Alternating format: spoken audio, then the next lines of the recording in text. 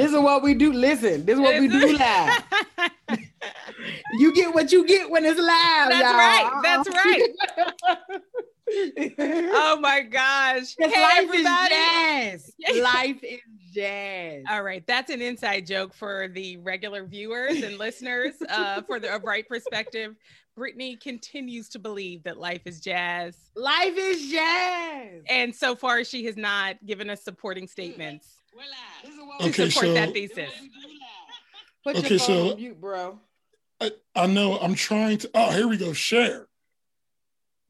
All right. We're good at technology. Listen. All right. Hello, everybody, and welcome to a special live edition of The Wright Perspective. Today, we're going to recap and discuss two movies coming to America. Can I say one thing before you get started? Yes. I am very professional, but right now, so I'm looking at my phone, but it's not unprofessionalism. I'm just sharing the feed. And also, listen, Brittany, I was about to say, you don't have to explain that when you're on live on social media. They get it. It's that arena. It's all jazz.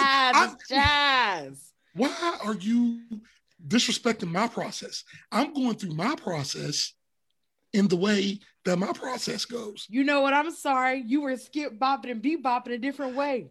See? I'm sorry. See, look. See, did you see the irony? She was telling me to play jazz within confines. She was trying to box you in, bro. She was trying telling to me box not you to be in. boxed in. Yeah. Listen, what's going on? That's part of jazz. That's part of jazz. That is part of jazz. Yeah. That is part of jazz. It is. All right, Janai, I'm sorry. Everybody, Janai is going crazy right now because she does not like this order. So Who, me? Oh my gosh, I'm a very flexible person. I'm not rigid and very much into schedules and keeping outlines for programming. I don't know what you're talking about. And you definitely don't have a color-coded schedule right next to your screen right now? No, I haven't taken copious notes about both of the films we're going to be reviewing. Of course not. Oh my gosh. All right, go ahead. No, I'm sorry. For those who don't know, this is the Wright Perspective podcast, and this is exactly what it is. Okay, it's shenanigans. Okay? So every 2 weeks, our podcast, we release, reviews of television shows and movies that are considered classics by somebody or by us. And then we determine whether they are classics from the Wright Perspective. And today we decided, you know what? We got to do our podcast live today. We're going to recap and discuss two movies coming to America. The one that was original, released in 1988, and also the sequel coming to America with the number 2, released this week, March 4th, 2021. And both of the movies star, Eddie Murphy, Arsenio Hall, and just so many other important Black actors and comedians. The original movie was Oscar nominated, and so it has definitely been considered a classic in the comedy world, in the Black community and beyond. And today we will decide whether that original and its sequel, whether they are classics from the Wright Perspective. So we'll do a recap, and then we'll discuss plot and direction, characters and acting and cinematography and sound and music, and then we'll take a vote using a voting symbol that we pick especially for this set of movies, especially for this discussion. But let's start with intros. Kick us off, bro. Hi, I'm Aubrey Wright. I'm the oldest. I'm Genia Wright. I'm the middle. Hello, I am Brittany Wright, and I am the youngest. And can I just stop before we do anything and just call out our flair today? Okay, clearly we are in the moment. Oh, we're in the moment. We're in the moment. Brittany got the head wrap going. I have been waiting for an opportunity to unveil this beautiful metal necklace. Okay. And listen, Aubrey has actually gone. That's it. I'm in Wakanda. Zamunda, bro. Zamunda. The original Wakanda. But did you know that Wakanda is right next to Zamunda? Oh, I thought. So down the street, opposite of next Doria, opposite side of next Doria. That's right. That's right. But they don't have no beef. They don't have no beef. It's just all excellence and happiness. They don't need no beef, yo. So my bad. I'm in Zamunda. My bad. And we gotta say hey to Justin and Ashley. They're already commenting. Ashley was like, Janiyah, I am with you. She said, I logged on at 1:29. I was refreshing. Sorry, A-Fake. We love you. Listen, we were skit-scatting and bebopping. Justin was like, wait, I haven't watched it yet. Justin, listen, get spoilers. Spoiler alert. Get off immediately. Get out immediately. This is about to be all kinds of spoilers. Unless you don't mind spoilers. There are some people that don't mind a spoiler. If that's you, I don't understand those people. Watch. I don't understand. If it's not you, circle back later. Well, it's gonna be it'll be on our page, circle back later. Listen, okay. All of it. Well, y'all, I gotta say, and y'all, I'm so happy we're doing this live. You know, it's so exciting. For those that are actually our regular viewers and listeners, you know that sometimes the stuff we be recapping is from the 50s. We've been taking it way back. Yeah, we take it back. Way back. The first movie ever made. Yeah, right. And so to have like this really current content is so exciting. It's so fun. So y'all, what voting symbols are we going to use? We always pick something and we tailor it to the content that is being reviewed. What are we gonna do, y'all? I came up with a couple of ideas. All right, for anybody who's new, this is my favorite part of the podcast is Janiyah's ideas for voting symbols. I love it. But are we doing one symbol for both? Or are we doing? Ooh. What do y'all think? I could go either way. I mean, so what we're pondering now, y'all, is are we going to do two separate votes? A vote for Coming to America. Well, we got to do two separate votes. Yeah. Oh, but then we need two symbols. Okay. Yeah. Okay. Good. Okay. Good. Or we could use the same symbol for both votes. Okay. What's your symbols? I'm ready.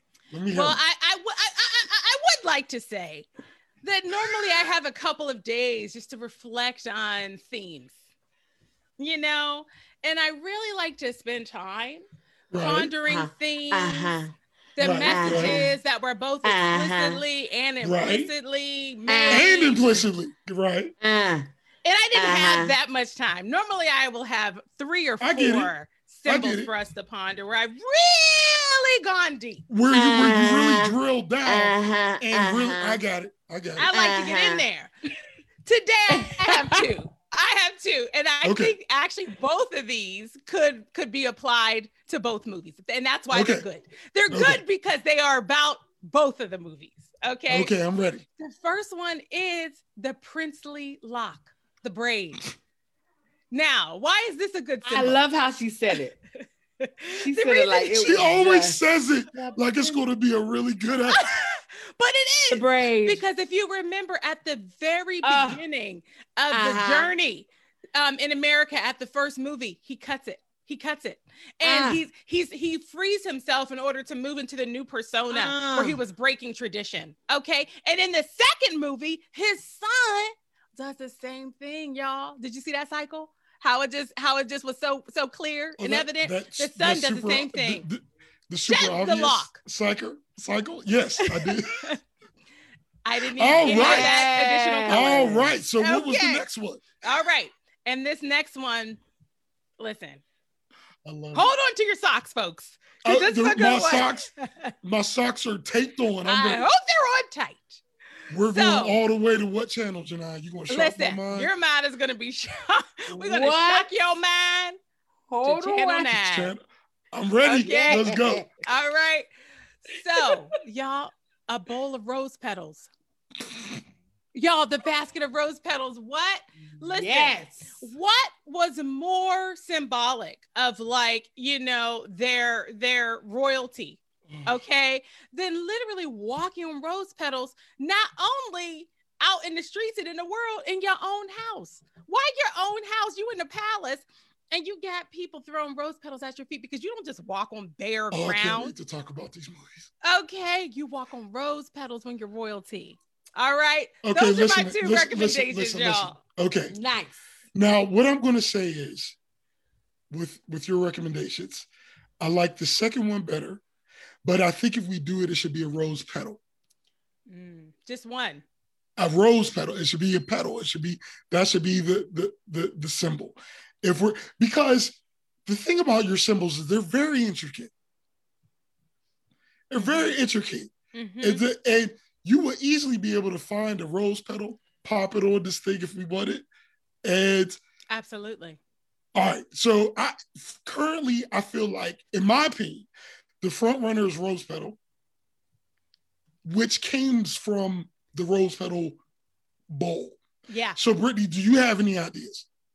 Well, I want to let you guys know, while Genia is very methodical, she takes time and does all this. I make mine up in the moment. And that's why it's awesome. I go deep in the That's why it's awesome. I go deep in the mon. She goes in the mon. I don't go into mine. I just be like, what did everybody have? Okay, McDowell. It's like freestyle rap. You know what I mean? Like, yeah, you get in the cipher. We're very musical. I got it. Yeah. Jazz, I've been about. Listen, and this McDowell's the arcs, the golden arcs. Not the arches, the arcs. The arcs. And also a globe. Because of how in the first one they picked the globe. That's good. Sis. And they turned, and then also for the second one I was thinking the jet is one that is, because they kept I was like, are they using these jets all night? Because what's happening here? Let's not get into it yet. Don't put a pin in that one, please. Please put a pin in that one, because we. So the all right, good. The Jets. I already see some hateration is coming. I already see it. Listen. Hey, look. We don't need none of that in this dance. All right, Britt, so let's. That's why we are on. That's what we on Zoom and not in the dance Jets. Jets. Okay, so you said. All right, so you said Jets. Arcs. The golden arcs. And a globe. You know what, y'all? The reason I'm gonna struggle with arcs, okay, is because the arcs were very much a symbol of America. I don't think of them as a symbol of the journey. Okay. All right, but the globe. Seeing the globe. The arcs brought together the queen and a king. It's where they met. What was her name? You right, Lisa. Thank you. You right. Can't argue with that. But the globe, y'all. Listen. Brittany is overriding our anybody can veto any idea rule. And you know why? Because she's the youngest. And somehow the rules always change. She just does whatever she wants in this life. She just does whatever she wants. Whatever she wants. Must be nice. Why do we still get confused about that? Well, we're talking about reality. But it is funny. It is funny that Aubrey would raise it. Justin said in the chat, I'm here for the youngest. I got friends over here. And Justin, just when I thought we were moving into a closeness, I see we won't have that. And I just want to say that Aubrey raising up the topic of vetoes at all is problematic. Okay, because as the oldest, Aubrey invented the veto. I mean, some of my earliest memories is of Aubrey canceling everybody else's idea. Session. This is not a therapy session. I was never taken seriously. Because Aubrey, as a group of siblings, we have things we're working out, and we're sorry credibility as the oldest that we got distracted for a second. Swaying them, he had them wrapped around. Janiyah, bring it back. I'm sorry. And shout out to Toya, one of the snow angels. She's in the room. Hey, Toya. Shout out to Toya. Now, listen. Aubrey, are you about to preach? What's happening here? Yeah, also, listen. What else is new? Well, sexual chocolate. All right, so listen. Okay, so can I give my one? I only had one idea. Okay. I had two, but I vetoed the one for myself. You still have to share it now that you said. What's cool was Baybar, because I thought it was cool seeing Baybar growing up. But And you know that was a children's book, bro. Janaya, yes. Did you know that? Okay. You mean the book that we got read many times? Yes, I do that. All right, but the one I liked the most was A Crown. So, and I would really like for someone to mention the fact that I didn't mention drugs because they did smoke weed in this. You're doing so good. And now she's mentioned it. You were doing so good. She was. And all has gone awry. Oh my gosh. It's coming to America. How did she do it? This very clean, family-friendly set of movies. We should have never reviewed The Wire. Okay. So which one are we gonna go with? And are we gonna do the same for both? I'm open. You know what? I gotta say, I really kind of like The Globe. I like The Globe. The princely lock. I don't want us to discount that. The other thing I'm gonna make lock hanging off of The Globe. And that doesn't feel like an option we should consider. But the other thing about the lock that I want to name is that what also makes it good is that it's only about the men. Do you see? And that's part of the story that this movie is telling. It is about the way the women have been situated. Misogyny, in these societies. And that's why the lock is good, because guess what it does? It excludes women. See, Janaya, but that's what makes the rose petals good, because every royal person walked on the rose petals. So the basket of rose petals is something that's relevant for all the royal characters. Listen, you just said you like Globe. I like Globe. Brittany came up with Globe. I think Globe is great. All right. Well, I would love to hear what the people in the chat think, Brittany. I can roll with it. I'm a very flexible person, as we discussed earlier. But I want to just see what the people in the chat think, Brittany. I just want to say, is there a preference? Shout out to cousin T. She is here. We love you. A shout out to Sean. Sean said that she would just like to be on here just so she could be an ass. Sean, see, we can't have you on here if you're gonna be being an ass. And that box is checked. And we don't have to get into specifics of who it is, but I think we all know. I think we all know who it is. This is what I'm saying, Janelle. We've got one of those. We all like Globes. And I just want to say that you all are taking your picks very personally today for some reason. You're very defending your picks. And all I'm saying is Janelle likes to make ideas like, well, you know, when they got out of the cab, there was a candle soup can on the street. And I was thinking that really speaks to the sociology of the entire background of the movie. The juxtaposition between, you know. But I will tell you this: I love The Globe. All right, I think we'll go with Globe. But I hope everyone got a chance to see like just how that dynamic played out of like, you know, someone really putting some thought and preparation in, and then that being discounted for someone who just like comes up with something on a whim. And you know this is a video, and then there's a ganging up there's a ganging up that everyone catches. We need to get into this. I just want to make sure I'll pick something right now. Okay, it's Globe. It's Globe. But I would like to tell you, to where you said you didn't put any thought into it. So I didn't put as much. Okay. All right, I'm sorry. Can we just do Mara made sure to say Janaya steamrolled over that suggestion. She was like, look, Janaya went right back to the tail. And then Sean wanted us to be very clear, okay? She is very good at academic analysis of film. She said she's just being asked by saying she should be on the podcast. We got you, girlfriend. I see what you're saying. It's so good. Thank y'all so much for tuning in. This is so good.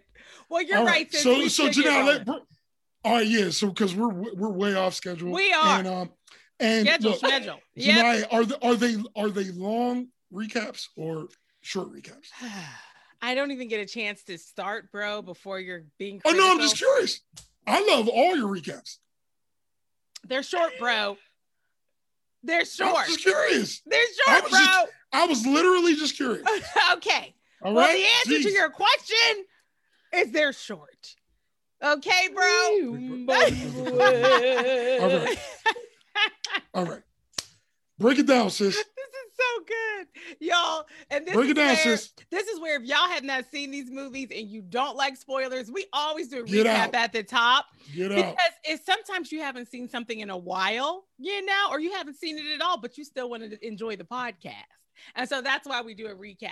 So first, we will look at the first movie, Coming to America, from the 80s. I'm sorry. Yes, from the 80s, from 1988. So this movie, it is about, you know, we meet Prince Akeem, okay? And he is the prince in a beautiful, lush, peaceful country in Africa called Zamunda. And we get to see a life that is completely pampered. He doesn't even have to brush his own teeth, wash his own private parts. He gets awakened not by an alarm clock, but by an orchestra, okay? He walks on rose petals even around his own house, okay? We meet him on his 21st birthday, and traditionally that would also be the day when he gets married to the wife that has been chosen for him. This wife has spent her entire life being groomed to be a wife and to serve him. But he doesn't want her. He wants a wife that has had her own life experiences.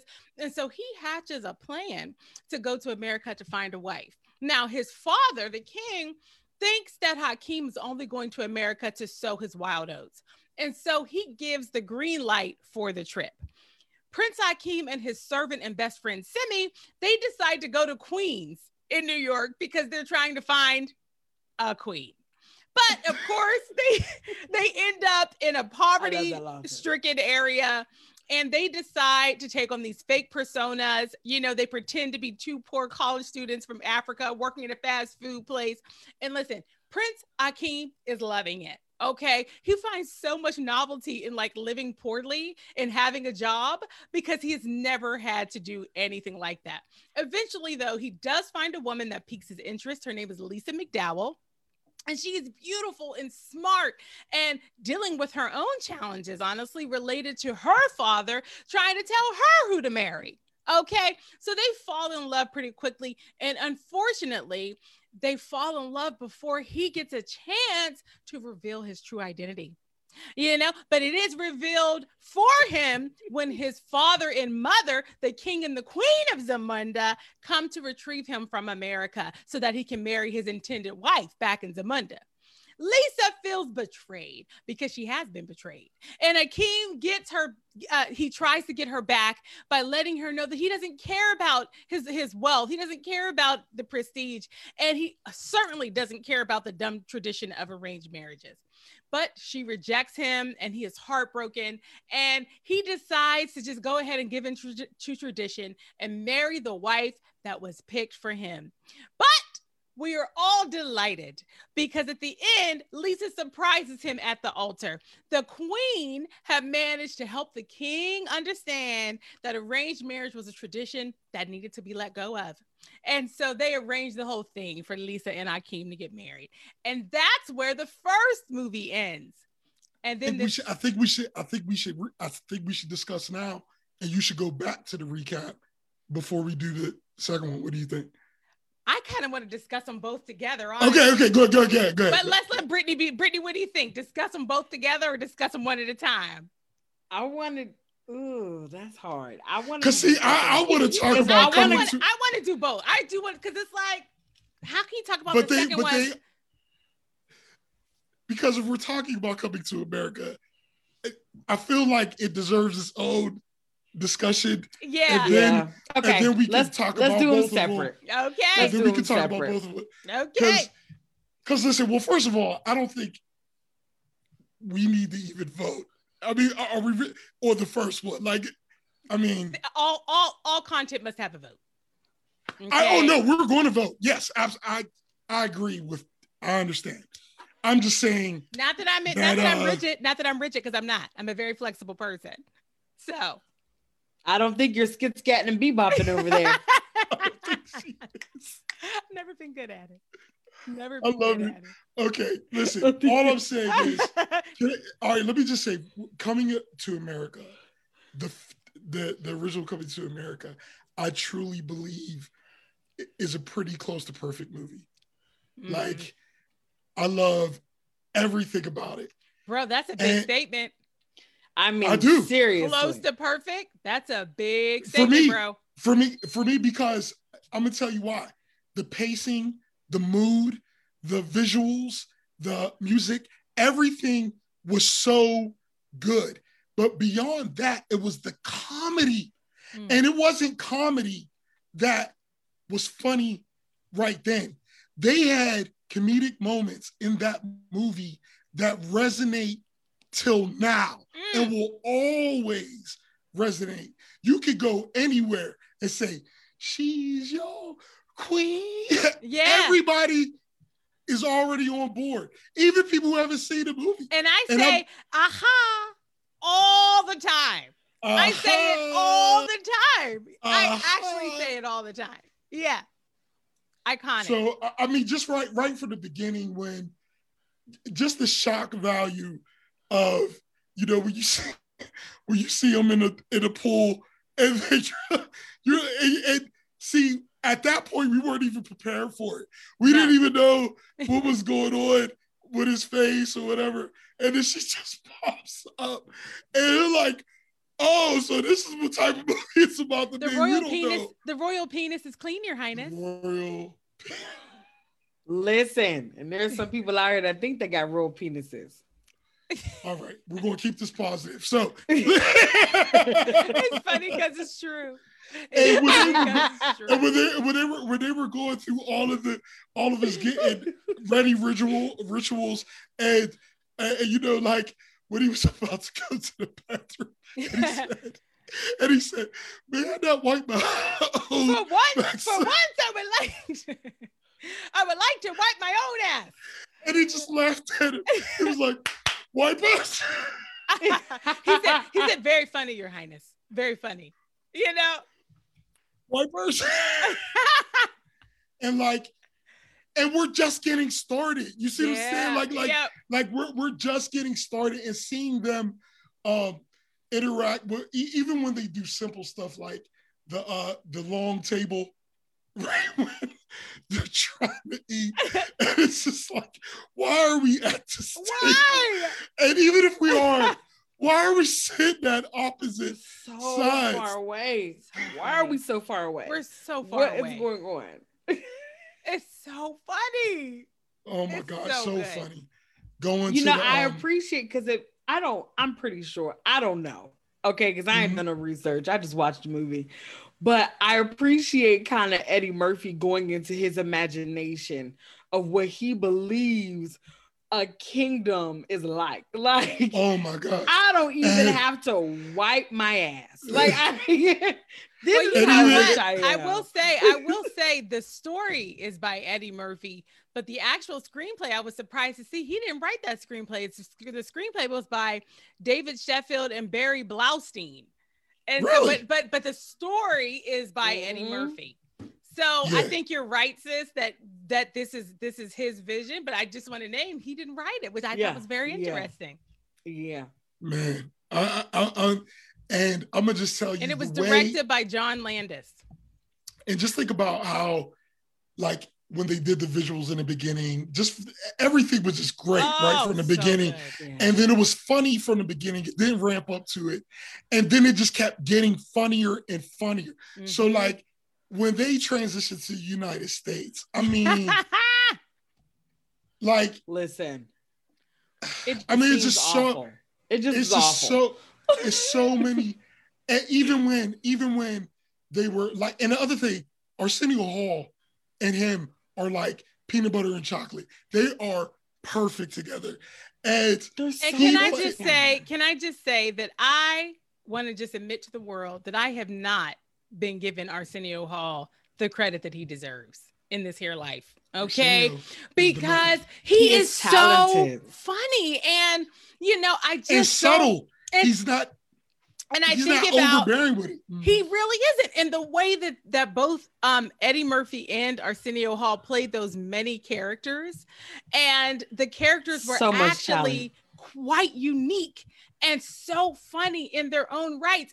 I mean, these characters were completely unique that they were playing. and they each played multiple characters. And Arsenio Hall, I was like, my goodness, this man could have been on In Living Color. You know what I mean? He is funny. And I've never thought of him as funny as he is. I just hadn't been giving him that credit. Just the way, like, even when they were walking through the airport, they got all these suitcases and stuff, and it's like, remember, we're just nobody can know. Blend and they're in. so far from reality that they truly believe they're blended in. And then, I mean, we literally it's like almost every moment, like when they get to the neighborhood and they, and I want to shout out T. T made a very good point. She said, I forgot that Coming to America 1 was rated R. She said, because I've watched the TV version so many times. So it's so true. Like, if you're not watching it, exactly. BT, VH1, MTV, like that is such a key point. So you forget that this movie was off the hook. You're like, oh snap, there's breasts and booty and cursing. Okay. It's every which way. Yeah. It's every which way. It was so funny. It was off the hook. And and we forgot to name some of the cast members, bro, when you were talking about Life in Zamunda. Y'all, James Earl Jones as the king. How could I not? But he's James Earl Jones, right? But oh my God.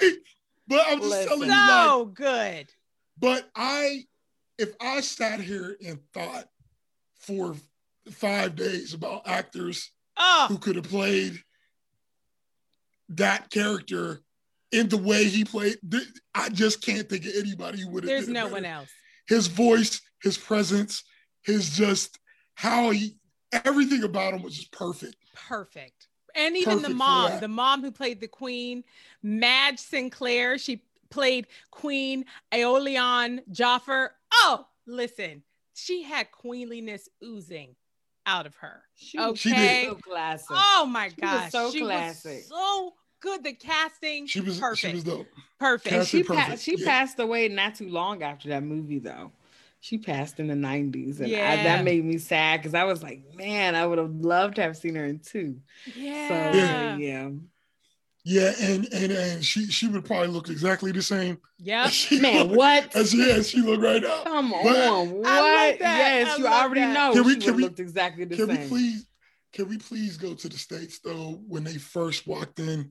Like, first of all, everything. I mean, we can't talk about all the funny stuff because we'll literally discuss the whole movie, but after they went into that ratchet, the apartment building, and after that, and then when they went to the barbershop, just like you said, I mean, like there are people who do actors who do that type of stuff, but nobody does it better than Eddie, in my opinion. I agree with you, bro. I mean, Martin, the first 3 seasons, I think Martin is close, but like Eddie just smashes that. And Arsenio though, bro, I gotta tell you. No doubt, absolutely. You're absolutely right. Such a good job at being those alter egos. You're absolutely so right. good, so good. And the conversation was just like if you ever go to a barbershop, especially during that time, like that's how it is. That's how it is. You got the old school barbers just talking stuff, and a lot of it, I don't want to. Him with that plate. Every time I see him with that plate. Oh my God. It's so real. It's so real. What's going on with this plate? And anytime you go to any place where there are senior citizen Black people, there's always one white person. Let's just go ahead and say it. There's always a white person there. There's just one. And they managed. They had one white guy in this barbershop. And that just rings so true. And it's very New York. It's very New York. Let me tell you, when he was playing that character, and he was like, if a man wants to be called Muhammad Ali, this is America. You should respect his wishes and call the man Muhammad Ali. Muhammad. Man, it still gets me. The response was such old black man. His mama named him Clay. I'm gonna call him Clay. That's what Yes. Oh, so good. It's so good. It's so perfect. It was so good. The mannerisms, the dialogue, just the delivery of every single line. So perfect. It rang so true. We know those people. We know those people. We know them men. Hey, look, that's a beautiful segue because we also know, as some of you know, we spent many a day in church growing up every week. And we've all been to those types of, because in the barbershop where they determine, okay, you know, Prince Hakeem is looking for some, well, they don't know he's a prince. They just know he's somebody looking for a place to go get some women. And they suggest you go down to this, you know, rally that's going on. And it's ran. And I'm going to just tell you, man, Arsenio just killed that preacher. I mean, like, it was just so because like that is so how, and even community rallies. That's how. Yes, that's what I'm saying. That's how it feels. That whole experience, and what was so good about that scene was the fact that it felt familiar in terms of we all been to that rally 25 times, and in fact, as Wright children in Pittsburgh, we helped plan those rallies. Yes, several of them. Okay, many our entire lives. Okay, yes. But the only difference is instead of McDowell's, it would have been fried chicken and Wonder Bread. And a tossed salad with two ingredients. And a tossed salad, yes. Listen, iceberg lettuce and tomatoes. Don't hold on, no. You're forgetting the parfait punch and you're forgetting the linguine. Don't and the linguine, yes. Don't forget the linguine salad. Don't forget the linguine. And so we all know at some point, our father realized that Walmart made good fried chicken for cheap. Oh, baby. Lord, every single event. Baby. Fried chicken. That's another story. But what's so good about that scene, you have to remember, like, this is a preacher at a community rally that is about Black awareness. It's Black Awareness Week is the reason for the rally. And guess what's on the stage? A row full of women and Black women in bikinis. So even in this space that's supposed to be about awareness, and now has this religious theme. Even how he's talking about them. Right. He said, only God could create something. He said, you have no. He can take a picture. But he can't make it. But in that one scene, there are so many iconic parts that we just all say all the time. Brittany. Like anytime I say it all the time. I'm very happy to be here.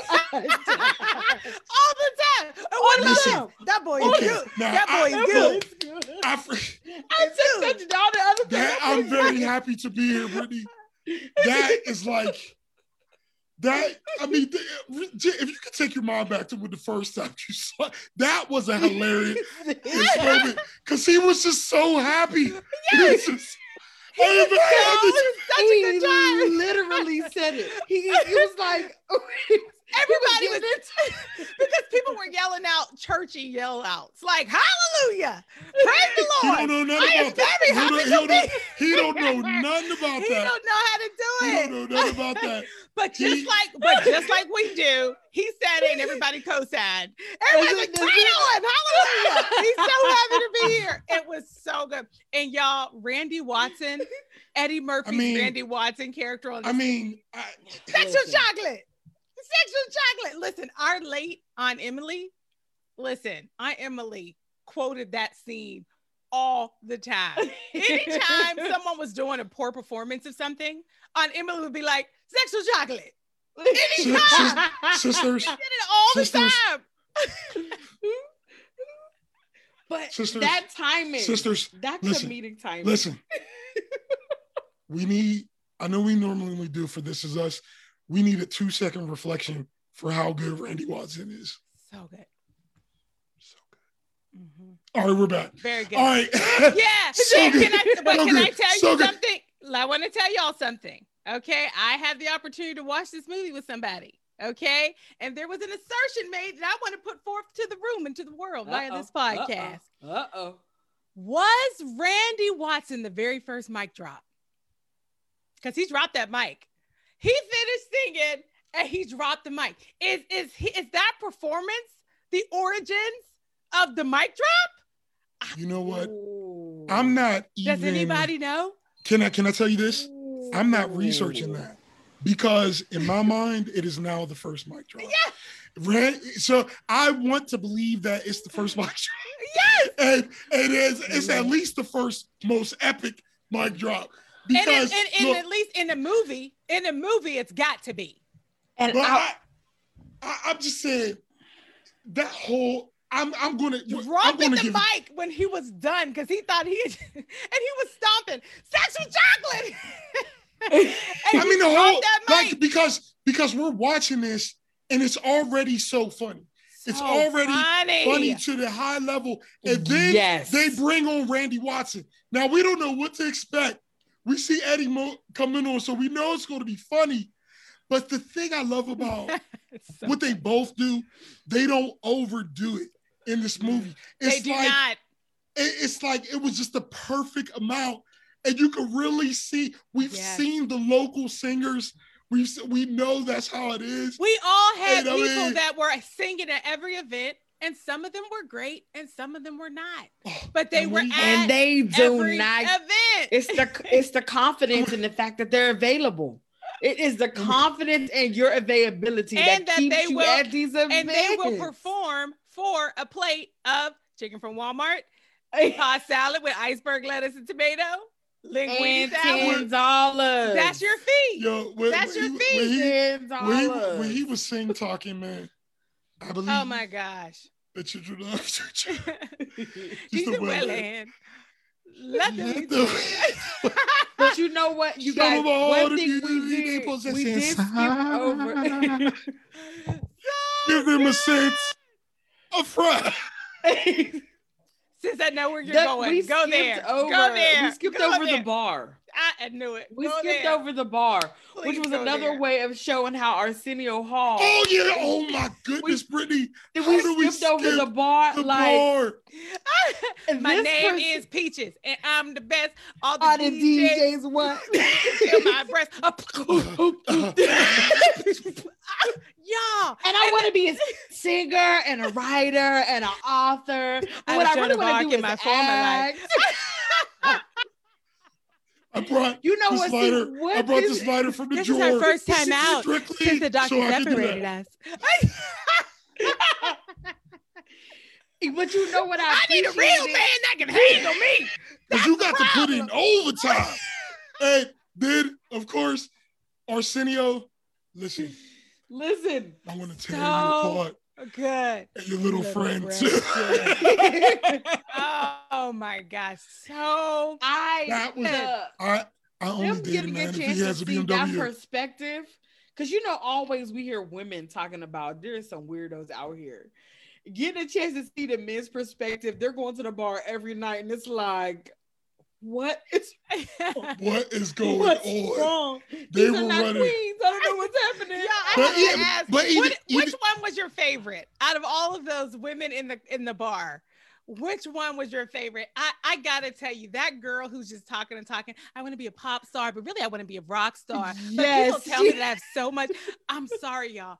That is what made me like I want to fall down and like pee my pants. It was so. All of them were funny, but her character in particular, to me, was just hilarious. What if each of you had to pick a favorite? Who would you pick as your favorite bar woman or duo? I would probably say I was her, but then I also really like when the twins come up. When they are like, I'm the the rapping twins. Or the DJs want to fill my breast. I was like, listen, why is this the funny thing is table? What is going on? And why do you say that to your date? Why do you want your date to know that the DJs want to fill you up? Is that Sean brought up the girl that said, I'm into, I said, don't forget the one that says, I'm into the group thing. Oh, yeah, that was a good one. That was a good one. Like her lingerie at the bar. What is going on? That was a good one. That was a good one. But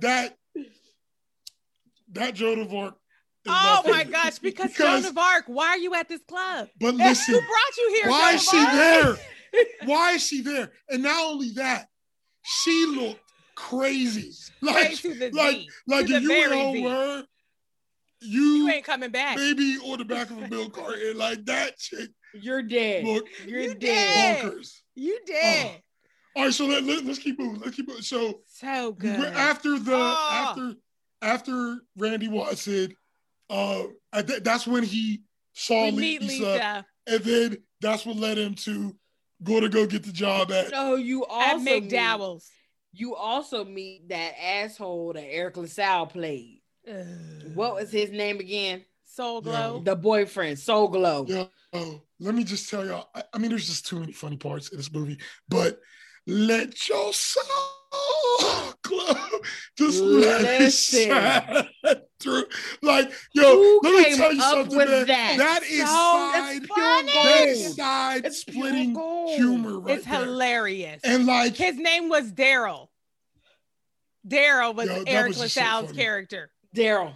Yeah. And he was just perfect. I mean, he was so perfect. Daryl let the plate go past him. I mean, he didn't make a donation.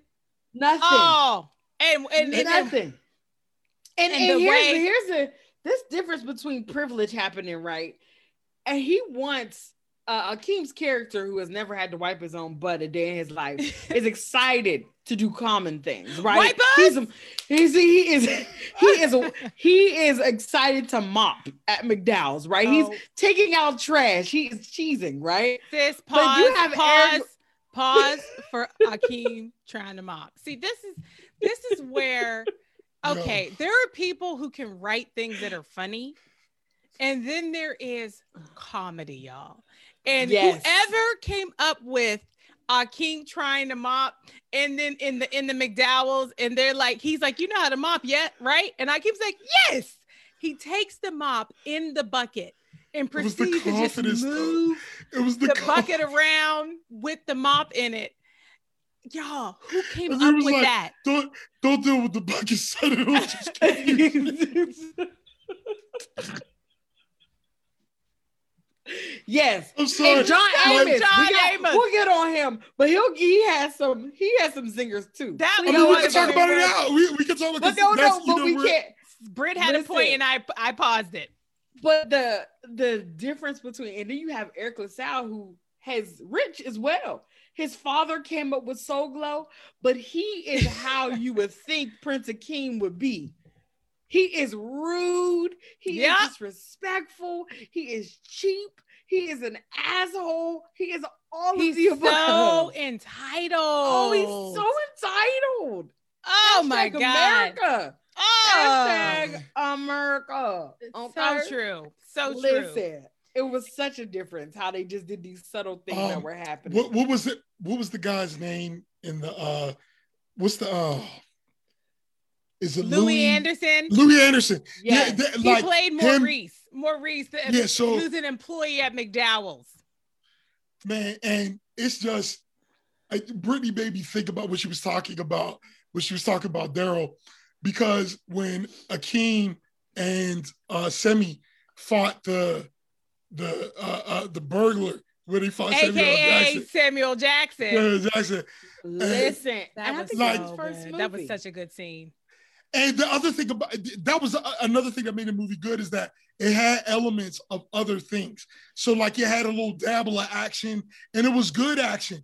Like when they were fighting in the beginning, when they were sparring in the beginning, and then it gave the context of why he was able to do what he did, because it still would have been a cool scene, but it was like they. For us, it was a rap. That's what I'm saying. It made sense. It made it make sense. Well, you know, it all worked together. So but he even didn't when you're say I'm gonna about, beat your ass, he said I'll be forced to thrash you. Yes, forced to thrash you. Now listen, when someone says thrash, you need to be scared. He got beat down, but he didn't just get beat down by a person who was angered beyond, being able to control him. He got beat down by a dude who was just very calm. Like, I will beat you down. Yeah, I'll be forced to thrash you.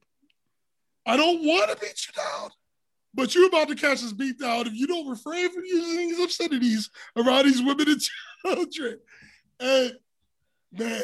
Y'all, you know what? One of these days we have to do a Wright Perspective podcast series where we do like who's the best bad guy, who's the best crackhead in all the movies. We're gonna have to do who's the best hold up man, or like, because I'm sorry, Samuel Jackson, that character, according to what I pulled up online, his character was just called Hold Up Man. So for him to be so memorable when his character didn't even have a name. He did such a good job. Oh my God, we forgot to call out Cuba Gooding Jr. as a random extra in the barbershop.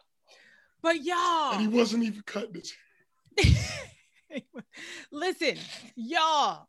Oh my gosh, I thought Samuel Jackson was so good. He was good. Scene. I mean, and you can see in so that because he was so mean in a way that was funny. And in those couple of minutes, you understand why he's the man now. Exactly. You understand. And the thing is that he has fun with his roles. Yes, and he like does. He doesn't take himself seriously. Yes, he does. He's like, snakes on the plane, I'm in. And that's why he's the man.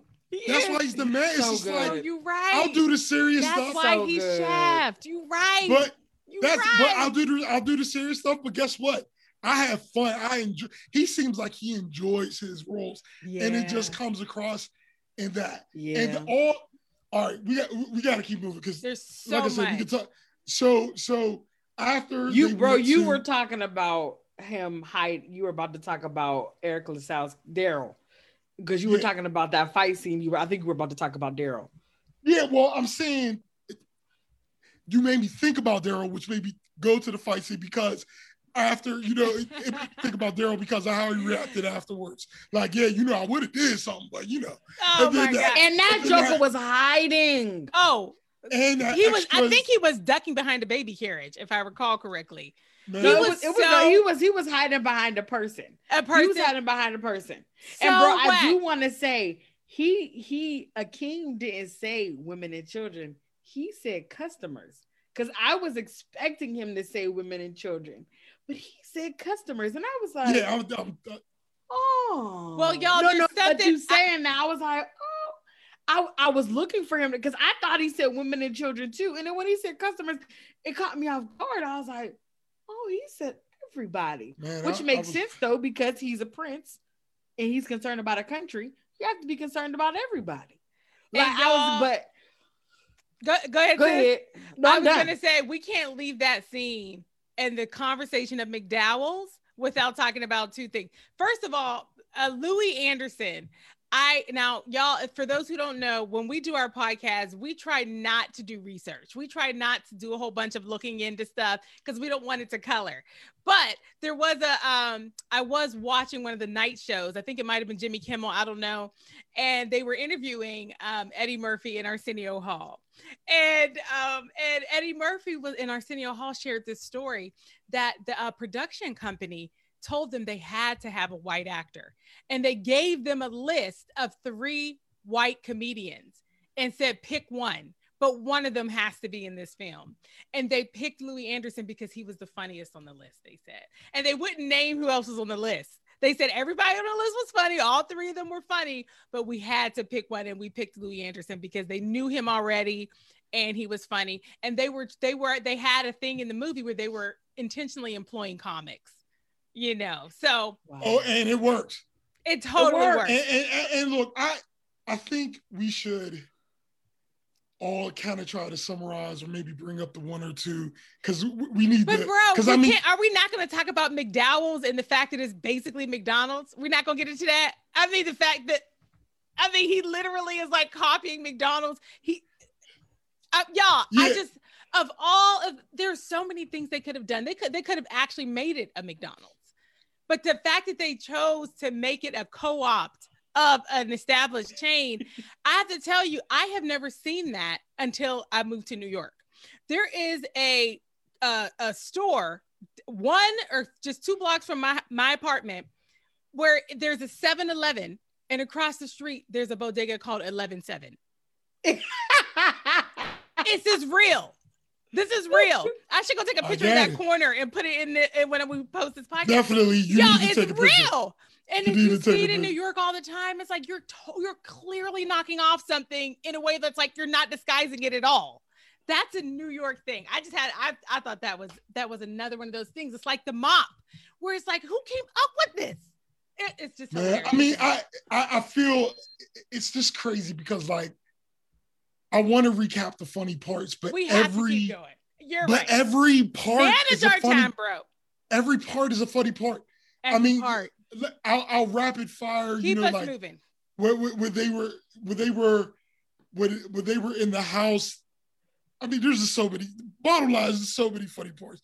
But when they were in the house and Arsenio was like, "See, I love the Lord, and if the love of the Lord is wrong, I don't want to be right." And just I thought about we have Brittany. all heard that. Brittany, I know you were cracking up on that part.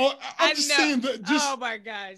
And the how they all had the stuff on the chair. But the other thing I want to speak to is juice. In this movie, when the parts got serious, it was also well acted. So like when they had like when he was talking to Lisa or when he was in those moments of seriousness, it doesn't make you cringe because it's like a lot of times comedic actors don't do both well. So, but like Eddie would transfer from that, super funny stuff to that serious thing where he's really expressing his heart to somebody. Yes. You feel it. You know what I mean? And man, that was just why, in my mind, that was another thing that made the movie good was because yes, it is hilarious, but it's also extremely well acted all the way through there. I do have a question because I always forget what this is. The two homeless people. Luke, Mortimer. I'm so glad you brought that up. And that was a great throwback. You know what I mean? Like that was an awesome Easter egg throwback, even before that stuff happened too much. And basically, I mean, have you guys seen Trading Spaces? Yes. I've probably seen pieces of it, but not the whole movie. Long story short, those two were the antagonists in that movie. Don Amici and Ralph Bellamy. They're reprising their roles as Mortimer and Randolph Duke from the comedy Trading Places from 1983, which Eddie Murphy was in. And they I didn't even know that. At the end of the movie, in Trading Places, they ended up, they were hedge fund managers in the beginning, but by the end, they were completely broke and destitute. And so it was just a shout out to like because it was curious, what are they doing now? And that's probably another movie we should do, by the way. We should definitely do that one. I'll put it on the list. Do that one. Yeah. But yeah, that was great. Even that was great. I mean, it's just like we didn't talk about the dance. We didn't talk about the dance number coming in. Oh, gosh. Vanessa Bell Calloway. Which like you're going into this comedy classic. And when those dancers come in, that was Alvin Ailey straight up. That was a real deal. Like, this is amazing. And the juxtaposition of like that high level of choreography and intensity, and then she's your queen. They knew how to take you in and out. They knew how to take you in and out. That is just such a good example of why this movie is so good. Because it ramped you so far up. And then just that oh gosh. Now I was watching the mom, the queen, and Sheila, her name is Sheila, but she's just this woman, I guess that's an assistant in the movie. She just has no lines, but she's gorgeous. They were standing behind him while he was singing that. And I was watching both of them, and they were both trying not to laugh so hard. I know they were both like, I just hate that I'm in this shot right now. Y'all, can I please just read the lyrics real fast? I know, bro, you're trying to move us on. She's your queen to be. You know, bro. I know, but I gotta say it. Please do. I think the world would love for you to do that right now. Pick up your microphone. I can't hear you, bro. I can't hear you, bro. She's your queen to be, a queen to be forever, a queen who'll do whatever His Highness desires. She's your queen to be, a vision of perfection, an object of affection to quench your royal fire, completely free from infection. But he nailed it. To be used from infection. To be used at your discretion, waiting only for your direction. Your queen to be. Now, can I just say, this movie, those lyrics, listen, if you hadn't picked it up yet, this was a misogyny. Like, they wanted to make sure that you were not going to miss the fact that women were not being treated well or fairly in this society, that women were being objectified. They wanted to make sure, in case you're not getting it quite yet, women are not being treated well here. You know, listen, not that they were being treated poorly, but they also just didn't have the same opportunities. Okay, they were clearly being objectified. That song to me, it was hilarious and like, and served purposes. That's good. All right, so let's go ahead and vote. I mean, do we need? Yes, we're going to vote. I wonder, did they just give him the lyrics and let him sing it how he wanted to sing? Look, was there a singing coach who was like, no, desire? Like, who told him to hit that? Well, before we vote, I just have a question. Yeah. Okay. The end of the movie. More to discuss. Do you all feel like they should have ended her saying, nah? Did y'all like the ending like that? Hated it. As opposed with to a capital H. I don't know. I don't know what she would have said. I just want to know. So after they get married, Hakeem is like, I'll give all this up for you if you want. And she's like, nah. How can a movie that has lyrics like the lyrics of She's Your Queen to Be have a closing line like, nah, I hate it, sis. I'm happy you named it. All she had to do was say something like, let me think about it. Or something like, I don't think so. Or yeah, right, sucker. Anything other than I always thought that. I hate the name. I always thought that the way I always heard it was she was like making fun, like she knew what she was doing. Like she was like, I'm talking about if you were doing that in real life. If you were in real life and we were having a conversation and you were just trying to be funny, like obviously, like I'm saying now, like I had to think about this, like, no, it's like that's how I got it. That's how I took it. I didn't take it like, bro, that's how we have to take it in order to forgive it. But that's how I took it. Like, I don't think it didn't come across as that's how she was really reacting. Like, I felt like she was. I just thought they could have conveyed that sentiment differently without that. All right, well, Brittany, you brought it up, sis. What did you think of the nah? Nah. I didn't like it, but I'm used to it now. It's like you knew it was coming. Yeah, it never moved me either way, to be honest. Like, and by the end, the movie had already did so much for me that everything. I mean, I have to say one more thing about the first movie. It's a line that the preacher said. When he was after her father and Daryl got together and just made her engaged to Daryl without her permission. Arsenio Hall, as the preacher, comes up to her and says, I'm going to pray for you. And he starts preaching at her. And he says, he got Gilligan off the island. I'm sorry. I just cannot move on without saying he got Gilligan off the island. I'm just saying we could, that's why it's just, we got to vote, because the whole movie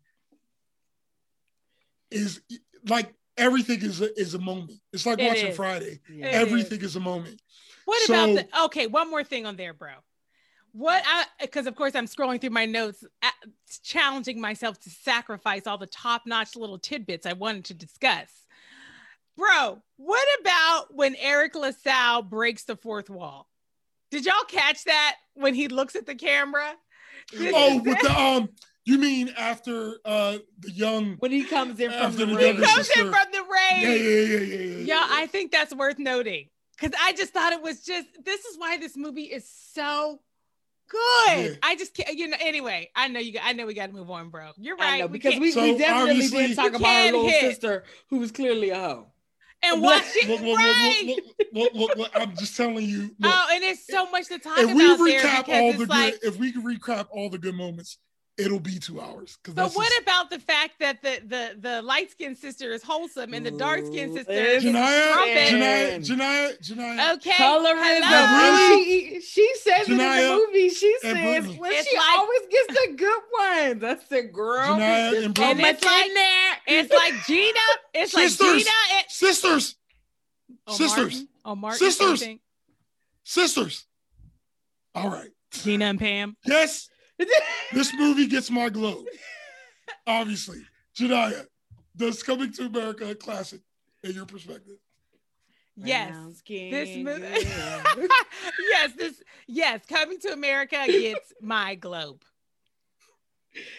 Oh, absolutely. Coming to America gets my globe. Yeah. I mean, the way that we always talk about whether an old movie can be a classic from the right perspective is if it holds up. And boy, does this movie hold up. And it's going to hold up 10 years from now. It's going to hold up 20 years from now. It is funny. And there are so many things about it that have just made their way into our normal set. That movie is a part of the culture. It is impacted culture from the mic drop. Okay. Aha, she's your queen to be. Like, these are iconic things. Yes. And they will always be. Future generations will be singing She's Your Queen to Be at people's weddings. Okay. Because it's hilarious, y'all. So yeah, it's hilarious. That's 3 globes. Coming to America from 1988 is a classic from the right perspective. Woo-hoo! All right. Now let's go to this next one. Let's go to the next one. Break it down, sis. Your tone is telling us something. Okay. So the second movie, fast forward 30 years, Coming to America. Number 2, Coming to America. Akeem and Lisa have been happily married for 30 years. Zamunda has somehow become even more beautiful and more prosperous. They have 3 smart, fierce, beautiful, determined daughters, and they seem to have a really lovely family dynamic. Akeem's mother, the queen, has already passed away, and the father, the king, is dying. And there's a problem. There is no male heir to take over the kingdom, which is the tradition. So there is an option on the table that's not ideal, and that is for Akeem to marry his daughter to a prince from a neighboring kingdom called Nextdoria. But that's not ideal because, first of all, the relations with that kingdom, they're clearly not super awesome. Okay. And remember that Akeem does not believe in arranged marriage. So he doesn't want to force that on his kids. Then, shortly before the king dies, a mystic in the kingdom reveals that Akeem does have a son back in Queens. And Akeem is like, what are you talking about? He has no memory of sleeping with any woman during his American adventure other than Lisa. He's the only one that he was targeting. But eventually, as he's reminiscing with Semi, he does realize that there was a night where he and Semi were out and they got some woman from the club, and Akeem had actually gotten a contact high, and he did actually have sex with a woman, and he didn't even remember that it happened. And so Akeem and Semi go back to Queens to find that son and the rightful heir to the throne of Zamunda. We get a chance to see them, reunited with some of the people from the original trip to Queens, and they relive some key moments. He does find his son named Lavelle Johnson and convinces him to come back to Zamunda to take over the throne. Lavelle and his mother make their way to Zamunda, and Lavelle has to pass 3 tests to demonstrate that he's able to be a prince. The tests are of courage and culture and critical thinking. And listen, he's preparing for those tests. He's getting accustomed to the culture. He's also, kind of adding his own little, flavors to the mix. And he's actually fine with the idea of arranged marriage, and so he agrees to marry a princess from Nextdoria. He's fine with it. Akeem wasn't putting it on him, but unfortunately he makes that agreement to that marriage without fully knowing the context. He didn't know that it would solve a problem between the two countries. And he also makes that agreement before he falls in love with a woman that works in the castle, his groomer, Marimbe. And so he starts to feel like his father is using him as a tool and like a treaty, and he leaves Zamunda. Okay, he takes Marimba with him back to Queens, and he wants to marry her on his own terms, and they're going to live their life in America. Akeem finds out and goes to Queens to convince Lavelle to come back and take over the kingdom and marry the Nextdoria princess as he had agreed to do. Now, of course, along the way, Akeem realizes that he is in many ways doing the same thing that his father had done to him. And not only is he doing it to Lavelle, he's also disregarding his eldest daughter that had been in Zamunda the whole time and is rightfully the person that should be taking over the kingdom. In the end, Akeem does name his daughter as his successor, and Lavelle and his bride do return to Zamunda to get married and become a prince and princess of Zamunda. The end. Now, I don't know how you summarize that 85-hour movie in them 5 minutes, but you did it. That's because she's Jania. Y'all, it's hard. It's hard to summarize because it's just like the first movie to me, in that there were so many moments to me that were special. And I want to start this part of the discussion off. I have a question for you, bro and sis. I got a question in the pocket, and pulled it out. Hello, question. The question is, what makes a good sequel? What do y'all look for in a sequel? Because sometimes it's like, sequels are not great. Sometimes they're not great because they're a sequel and didn't nobody need a sequel. Sometimes they're not great because they're just not great. What makes a good sequel in general? For me, a sequel effectively and entertainingly expands the universe of the movie in a way that makes sense to the original story. Like my favorite first and second movie is Terminator. Terminator 1. We should do those. I don't think I've seen and those. Terminator 2. Terminator 2, I think, is the best sequel, maybe the best sequel I've ever seen. And it's because it went along with the mythology of the first one, and it built on it. And all the actors who came back took it so seriously, and they took everything up to a notch. And so for me, in a word, is a sequel is great when it's telling a great story that needs to be told, and it just doesn't feel like a cash grab because the first one was successful. So that's, for me, that's what makes a good sequel. What about you, Sis? I agree with Aubrey.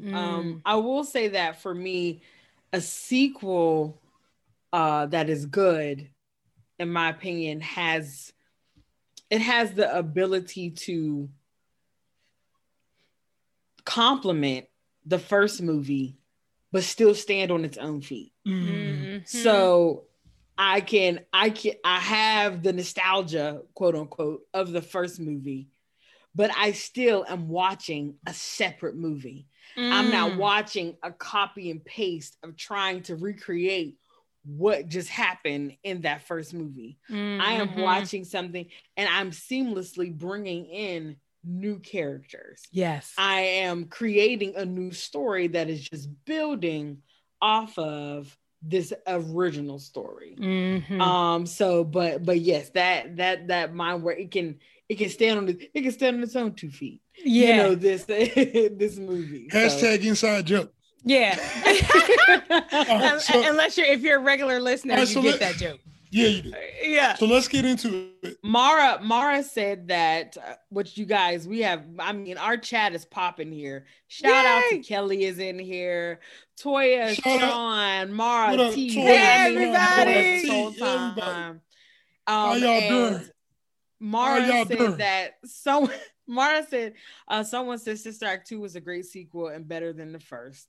Mm-hmm. And I agree with that. I agree. I think they were both really good. Yeah, I agree with Second that. one. T said, all right. T said sequels further the story. That's it. So yeah. Mm-hmm. Yeah, I agree with that. All right, so here we go. Yeah. So here we go. Mm-hmm. Let's get into it. So what did y'all think? Well, let me just say. I'm sorry, my camera froze. All right, I'll start off. Okay. I can summarize how I felt about this movie in one sentence. Oh, Lord. This was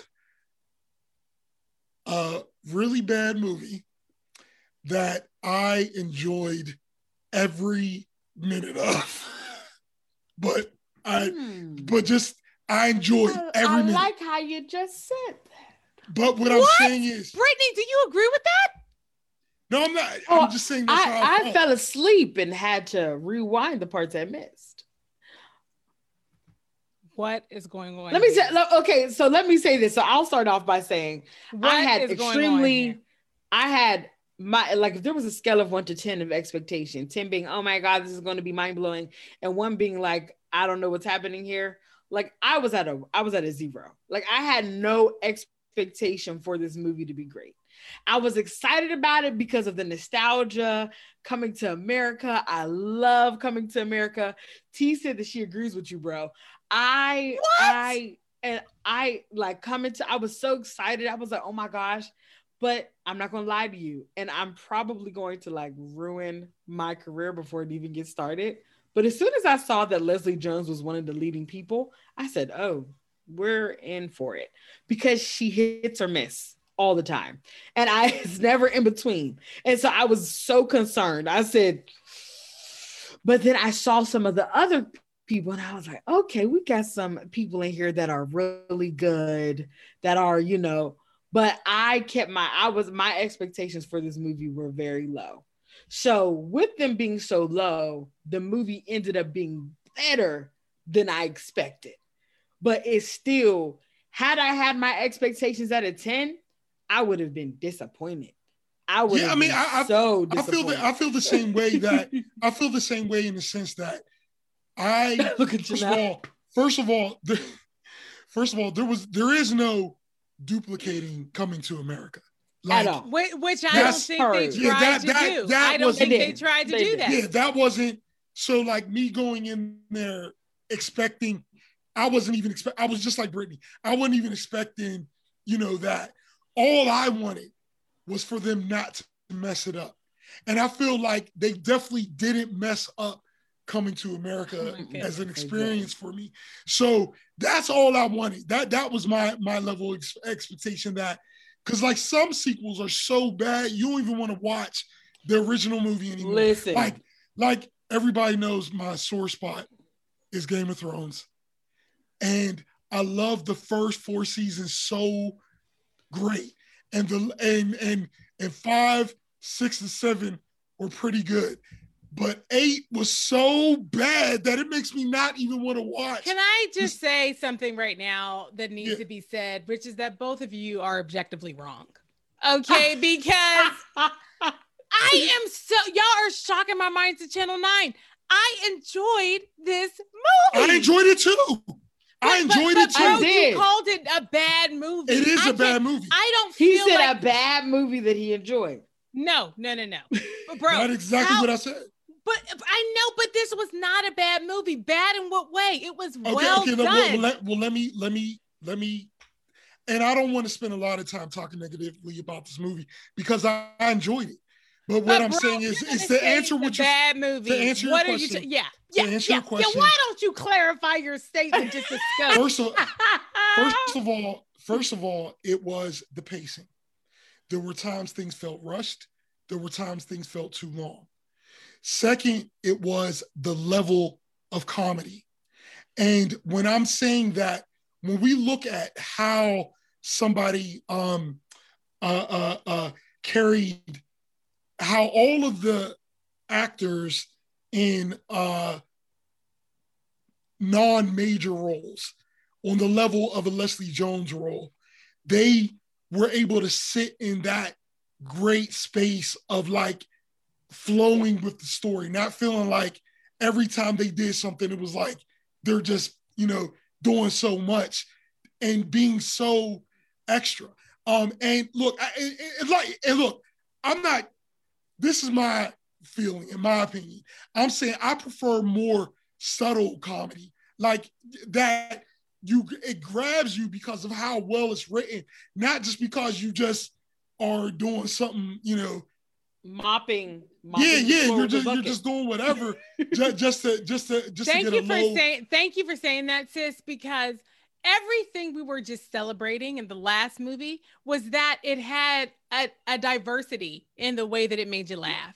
There were parts of it that were like so like surface corny, like Hakeem using the mop bucket to try to mop the floor, and him walking down the street singing "To Be Loved." Like that same movie had the kind of subtle comedy that we've been talking about and celebrating. Okay, just like I want to address that point before you move on. What I'm saying is that even in the over the top scenes, which Coming to America definitely does. Absolutely. Has over the top. But when it's done well, it doesn't feel over the top to me. So Bro, like, what is an over the top scene from the sequel that you're talking about that wasn't done well? Well, you need an example. Well, for me, when the character that Leslie Jones was playing. Can I interject something real quick? Sure. That Toya said her coming to the To America PG-13 rating may affect the level of comedy and quality of the movie more than the Coming to America. That was the next thing I was about to say. It's a good point. It's a good point. That was the very next thing. That was the very next thing I was going to say is that. But before I get off what Janiyah just asked me, what I'm saying is that like I could see somebody being just as ratchet as they were showing Leslie Jones' character to be without being as over the top as it was. Oh my gosh, y'all! And let me just say, I have a love-hate relationship with some of with Leslie Jones and her stuff. I do. Hmm? I actually, at the end of this movie, I was like, wow, I appreciated what she did for that part. And I didn't think she was overdoing it. We have seen, and not just Leslie Jones, we have seen the portrayal of the ratchet Black woman in such extremes in a way that it's like, let's just slow down here. I didn't think she was that over the top. I thought she was ratchet in a plausible, relatable way. I really did. And I even think like the way her mannerism, the way that she was engaging in like a very informal way in formal moments, even that, I thought they did just the right amount of making her realistic and not so far over the top that she was a caricature. And I'll also say this. I think like for me, she definitely didn't to me seem like a caricature. She seemed just like somebody you'd work with, like just someone you know. Yeah, someone you know. I thought she did well at that role. Me too, and I thought it was well but written again, too. My expectations were low, so I was like, what? It could have blown my mind altogether. But I would the parts of this movie that were a little frustrating for me. And I do want to say that while I did fall asleep, it was late when I was watching it, but also it didn't grab my attention as much as I wanted it to. The parts that so many tropes referencing the first movie. It was so much bad. Of it that it couldn't stand on its own. And I was they were putting whole clips and like. But they did that for the sake of what Brittany was talking about, so the movie could stand on its own. I thought they chose exactly the right moments. They could have done a whole lot of flashbacks. They didn't. They picked exactly the right moments to pull flashbacks from the movie and to go back and create a historical moment that exactly where it was needed. Y'all, I don't think, in my opinion, they did not over-index on flashbacks. I also thought they did a great job of honoring what was some of the most important jokes and from the first. And I struggle with some of those harkbacks being called tropes. They aren't tropes, you know. A caricaturized version of what Leslie Jones was playing, that character could have been full of tropes, and they didn't take that route. I felt like they did a good job. Maybe not the word trope. Maybe trope is not the right word for them going back so much. But T keeps writing. It was the same story. She was like, it was too fresh. And Alexis said there were so many references back to the first movie. But you all, that is what the story was. The story was about how things repeat themselves. So first of all, let me just say, there are a lot of ways that they could have come to a sequel that would have felt silly. Okay, they came up with a premise that was actually believable. Someone getting high, having sex, and not remembering. That's real life. I agree with that. Okay, I agree with that. Now, I agree with that. Now, I mean, that was it was a good premise for the movie, definitely. Absolutely. So yeah, I think we have to give them some credit for that, because I'm not taking away. You were talking earlier about what makes a good sequel is that it expands the universe. I thought they did a wonderful job of coming up with a premise that made sense with everything that we knew to be true. And also, if they had been playing out the same story and not addressing it, it would have been problematic.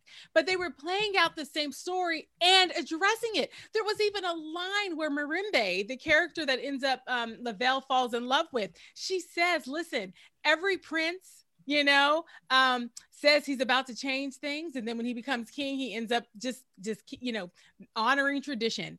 And so they were naming the fact that we were watching a king play out the same cycle with his son and daughter that he had played out with his father. So if they hadn't named it and it was the same storyline, it would have been problematic to me. But here's the thing, that was the story. The story was a king almost perpetuating the things that he was trying not to perpetuate. So, but and the other thing is, if they would have just never put the old movie clips into that part. But sis, how could that movie? How could the movie stand alone? You did need it. But that's my. But what you just said is what I meant when I said earlier. A good sequel can stand on its own 2 feet. And sis, if you didn't see the original, you have to. But that's the thing. It should have incited people to want to see the first movie. So because normally a sequel is a continuation to the first movie. If I have to put literal parts in of the first movie into this movie, that's a problem for me. But sis, like how many sequels do you know that do that? But sis, how many movies, television shows, and the answer is almost all of them in the world, in the universe, and history have a flashback to history. This just so happens that the flashback footage 87 times. Sis, the point is, I don't think you can fault a movie for leveraging flashback footage or the flashback mechanism just because we have seen the footage before. They happen to have footage they could have used, but they used it, I thought, thoughtfully. Even if the flashback footage hadn't existed already and we hadn't seen it, they only used it in the places where we needed to kind of go back and understand the experience visually. I thought they thoughtfully placed it, y'all. And I got to tell you, if they had done this movie and not made a reference to Randy Watson, not made a reference to... Oh, well, I'm not talking about references. I'm talking about actually using. But Brittany was talking about references. I'm responding to that. And what I'm saying is that if they had not made references to the original movie, people would have been criticizing that. There's no winning path here. I thought they had the right balance between a reference and And so, for example, when he went back, they went to the it was still there in Queens as it's gentrified, right? Mm-hmm. Which I think is a huge thing that they said. The gentrification of Queens is very different. People were riding around on the motorized things, right? And the barbershop, though, was still there. Still there. I think that was great. And they could have left it there.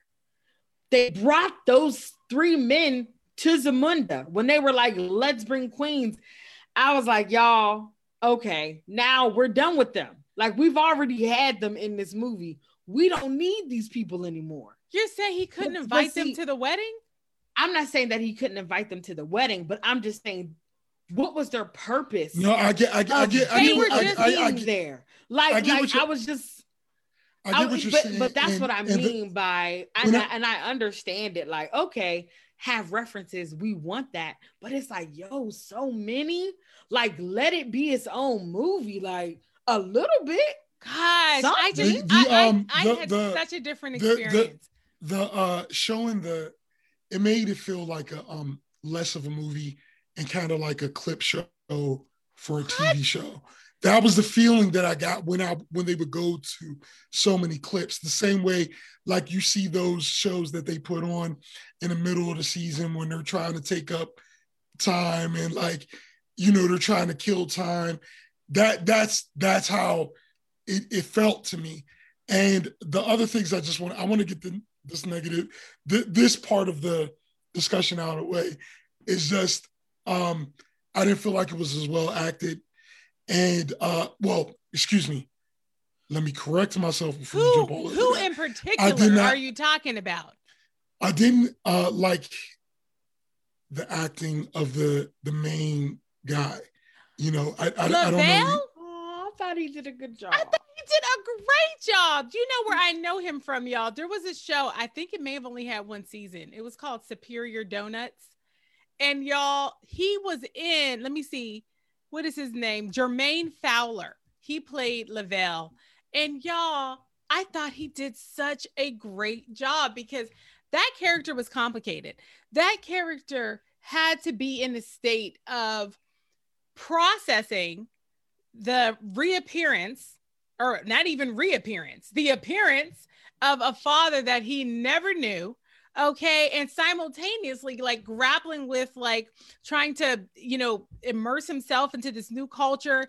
It was just a ton of pressure and a ton of complexity. And I thought he held that complexity very well. I thought he did a great job, I gotta say. Well, yeah, I mean, but where did he show up poorly? So for me, whenever he transitioned to the serious stuff, like when he was, you know, talking to her. Whoa! I'm so shocked, y'all, right now. It didn't ring true to me. What? And the other thing is that I didn't feel their chemistry. I didn't feel him and Marimbe. Janiyah T said that you're Aunt Veronica in this conversation. She definitely is. She's definitely is. I am slowly morphing into her every day. I see it, y'all. Yeah. It's happening. It's happening. It gets worse and worse. Yeah. And so I want to point out. I just want to say, so I cannot, because I want to get to talk about the good. And so for me, it was definitely the pacing. It was definitely the overuse of the clips to the previous movie, which took it away from. It was like 3 clips. It wasn't even like a lot of clips. It was like it was clips to me and references. Okay, that's it was. I think there were so many references. I think it's only one clip. I think no, it's more than one. It was the club. It was at least. No, it was at least. There were. I think it might have just been the club. Different places. No, there was at least 3 different places. Yeah, there was at least 3 different places where they did clips. Because the first time I saw the clip, I was like, cool. Oh, okay. I was like, yeah, that's cool. Cool, whatever. I'm not big into clips of the previous movie, but I'll let it. But in the second time, I was like, but it was actually a flashback. It was a memory. Whatever you want to call it. The footage from the previous movie. The first time I was like, it was footage from the previous movie, but if the previous movie hadn't existed, they were just using a flashback mechanism. And then by the I time will say this, a good way that they did it, to me, a good flashback mechanism was at the end of the movie, the eldest daughter and the son, they both went, nah. Okay, so that was a callback. That's a callback. That was a callback, and that to me was well done. They ended the movie the same way. Okay, cool. I don't like the neither one, but that's fine. They did it. I appreciate it. What the parts that were like, this is doing too much. Okay, while the funeral scene was good, I thought it was hilarious that he wanted to be at his own funeral, so they did the funeral. But then it just seemed like it was kept going. And so I was like, all right, this is too much. It will not, why doesn't it stop? Or even, okay, so they have Nextdoria. Then it almost seemed like this feels like, this country of they go there and they have dance revolution machines and the people come in and they're like stepping like they're in a fraternity. I was like, what is this? And I was excited because when I saw Michael Blackson come in, I said, he is hilarious. This is going to be it. He was. But the people that did the best to me in the movie were the oldest daughter. She was gorgeous and she was so tired. I know she's probably been in other stuff. I have to find her. Whatever she's in, I'm going to watch it because she's amazing to me. And also, I think who did a great job was Wesley Snipes. Oh, he did such a great job. Who he was, because it was funny to me. I was like, is this like an African Nino happening right now? But maybe not. Like, I was just kind of cracking up in my head at him, like, because I thought about when we were talking about before how he is a method actor, like, and so everyone had to call him that on set. And so it made me think about what was he like on this set? Like, did he have to stay in that person, be in that character? So it made me wonder about those things, but I just couldn't understand. It also seemed like a callback to when he was in the Bad video with Michael Jackson. You know how he was the bad guy in that music video? Did y'all ever see that? I don't remember. Okay, well anyway. I saw it, but that everybody has a homework assignment. Go watch the Bad music video. I mean, I know what you're talking. I've seen Wesley Snipes is the head bad guy. That's not. Mara says that. She said, Mara says, yeah, exactly. Intro. Well, let me just say, y'all. You know, Mara said it was 20 to 30 minutes of clips. It was. You know what? It was. They didn't. After the second time they did it, I was like, and the thing is, it felt like they were trying to stretch the runtime, and the movie was already long. Brittany brought up another great point, that the numbers and the big scenes in this one, it was like they missed that moment when it was perfect, like in right here.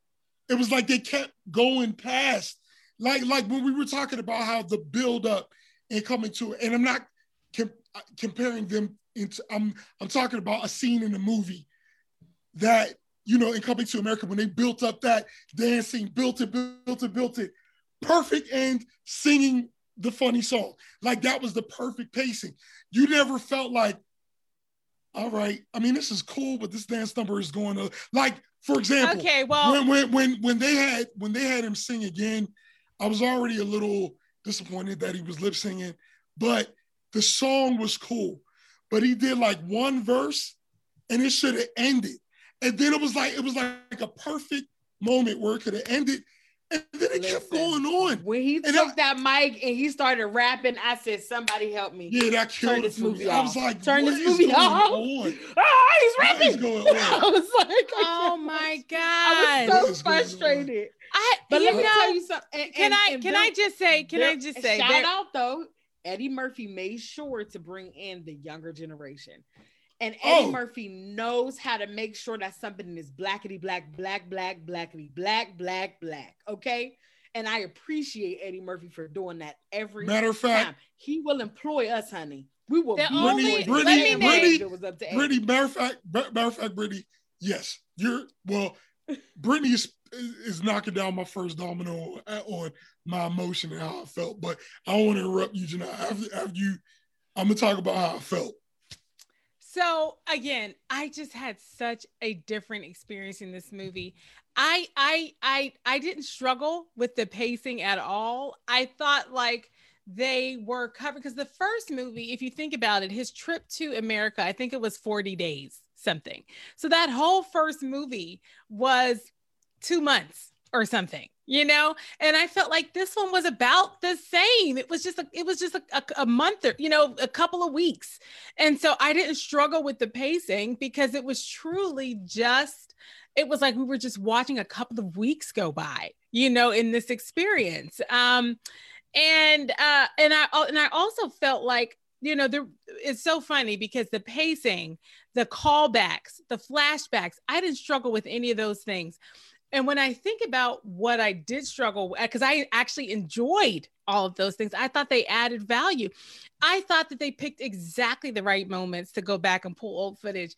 But I will say the places where I felt like they had done a bad job of expanding into the future was McDowell's being in Zamunda.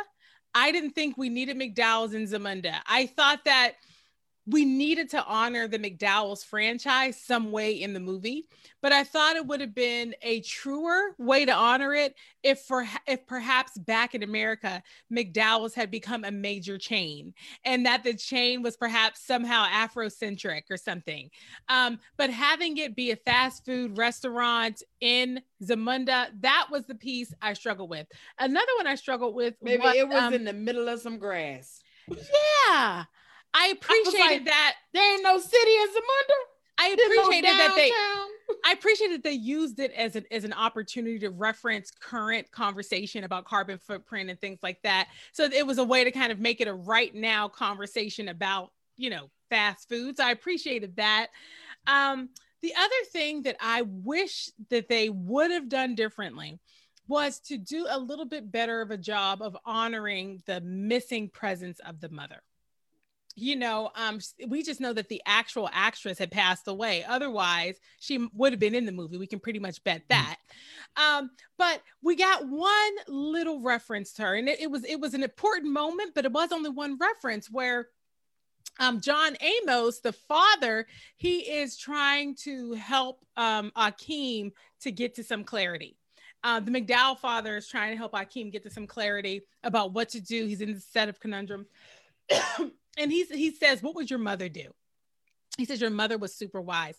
There could have been some other moments, I think, where the mother's legacy was better honored. And there's another piece, you know, I was watching this movie with my boyfriend, James, and he mentioned like, you know, why didn't we have a moment where all of the daughters and the mother got together? There was no scene, as much as the movie was naming the fact that women were problematically situated in Zamunda, meaning they couldn't own businesses, couldn't be the heir.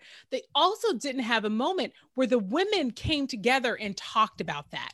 We saw Sherry the Queen advocating for her daughter, saying, hello, clearly you're missing it. You have an heir that can take over and is ready to take over. But we didn't have a moment where perhaps the mother was consoling the daughters or just having that conversation. Now, again, you didn't see a rift in the relationships. They put forward a very happy and functional family dynamic. You know, we got to see Akeem sparring with his daughters. I loved it. I loved his relationship with his family. That part was good. It was so good. But we missed the opportunity to honor the women characters. And that felt like a gap to me. Before we go, because I'm gonna tell you all where the references, what would have been a bad version of references to me. Okay, a bad version of references would have been if they had created some other kind of barbershop or something equivalent to a barbershop in Zamunda and had 3 characters sitting around kvetching. That would have been a bad reference. But him actually going back to the barbershop, acknowledging that was another thing. They were acting like you could fly back and forth to Africa in like 2 hours. It wasn't 2 hours, bro. Why was it was? It was not. It was because because they were like, it takes a day, not even counting all the stuff you got to do to make that. But bro, we all know that, so we know that a day was lapsing. Well, I mean, they didn't make it incoherent in terms of the travel. Well, for me, it seemed that way because it was like one moment they're in Zamunda deciding to leave, and the next day they're all the way back in Queens. They didn't say 1 day later. Why did it have to be the next day just because it was the next scene? Because that to me is an interpretation that you made. Because I was can I say this? I was stretching to get there, and then Akeem was like, I gotta go stop it, as if he could just run to go stop it real quick. And that's not even how they presented it. Like, he got off the plane and ran to the thing. I'm just saying this. It was time lapsing. It wasn't like he said, "Oh, I gotta go stop it," and he said that after they were already walking toward the church. That's not what happened. But that's how he was already that's the type of urgency. Boy, so, I didn't struggle with that. T said, I would like to have seen her advocate in front of her daughter. And then T also said that she was like, the jet was back already for Eddie to take. Nah. Yes, but y'all, because you're wanting it to all be happening on the same day. If you want it to all happen on the same day, no, listen, then I don't want, that's not a plausible use of jet. Look, I'm saying I'm watching the movie. It's their job to make me feel and I just didn't feel that. So I'm just saying it felt that all felt very, very quick. And the last thing I want to say is that, to me, Coming to America is a rated R movie. And I was like, the reason why I like rated R is because it's like, yo, whatever's funny, we doing it. You know what I'm saying? Like, that's like, there's no reins placed on the comedy. And this comedy felt careful to me. And that's the last thing I'm gonna say as far as. Was there a place where you thought we needed a boob and we didn't have it? What do you even mean? No, I mean, the comedy itself just felt clean to me. Like, I don't want to because like there wasn't but just like, you know how when they got to when they first in Coming to America, just to give you an example of what I'm talking about, of how when they got to the apartment building first, and how, and they got to the apartment building, and the landlord dude was, you know what I mean? Like, he was a foul-mouthed guy, but like, that was funny though, because that's how it would be. And I'm just saying, like, Frankie Faison was the landlord. That's what I'm saying. And so that's the last for me. Because I'm gonna tell you what this movie did do. This movie, because I didn't go in with any expectations, I just didn't want it to mess it up. And what this movie did for me was played my nostalgia like a fiddle. And I was completely okay with that. I was okay with all outside of the video clips, I was cool with every flashback. Even the ones I didn't like, I still enjoyed. Like when they talked about Peaches, when Peaches it came out, but and they started doing their rap, it was like, it was painful to watch in a way, but in another way, I wanted to see that. I wouldn't want to take it away. So all of that, I liked Michael Blackson's intro. I thought that was funny, but I'm gonna tell you, like, walking out of a funny movie, which we haven't had really funny movies for a very long time. Like, I think the early, like, 2010s is the last time we had, like, for real funny movies, in my opinion. But like, when you're walking out of a funny movie, you start talking about, oh, remember when, like, you remember when this happened? You have sayings already. You already got it from there. And I'm just saying, I didn't have any of that. Like, I don't have that. Nothing new that they did. There might be some references that were funny to me in retrospect. And then some of the references I loved just because they did them, but like when Simi said, for example, when Simi, which that was another thing I didn't like. Simi was pampered, but he was a warrior. You know what I mean? And like Simi, in the first one, I wish he could have been moved on to have a fuller life. We didn't get a chance to see Simi having a lover, like a wife or children or a family. He was still a servant in this one. I wanted to see his life having expanded beyond servant. None of that bothered me. Because, you know, that's how it is in those environments. A lot of times people have a servant forever. You know what I mean? Especially if they have a good relationship, it's like family. Sometimes but what did bother me was when he was like, protect my family, right? And he was like, I'm not a warrior. But see, in the first one, he's an accomplished fighter. You know what I mean? And like, he doesn't normally do that.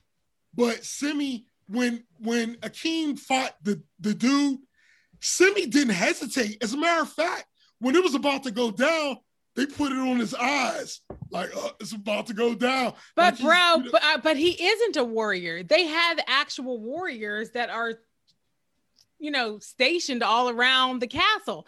I appreciated what he was saying in the same way that the daughters were not warriors, but they knew how to fight. So I heard what he was saying. But why would you tell me to be in charge? We got all these generals around here or something. That's what I heard him say. I know. I mean, your explanation makes sense. I'm just saying, for me, when they set up that dynamic with them, like they were sparring together, and in the beginning, Akeem, Simi was hanging with in terms of when they were both fighting, and then when the stuff was about to go down, it's like Simi is like, he's a prima donna. He complains all the time. But when they were in that McDowell's and it was about to go down, Simi went into mode. Yeah, he did. No. Well, it's time to go down. It's time to go down. And I just didn't get him. Like, I'm not no.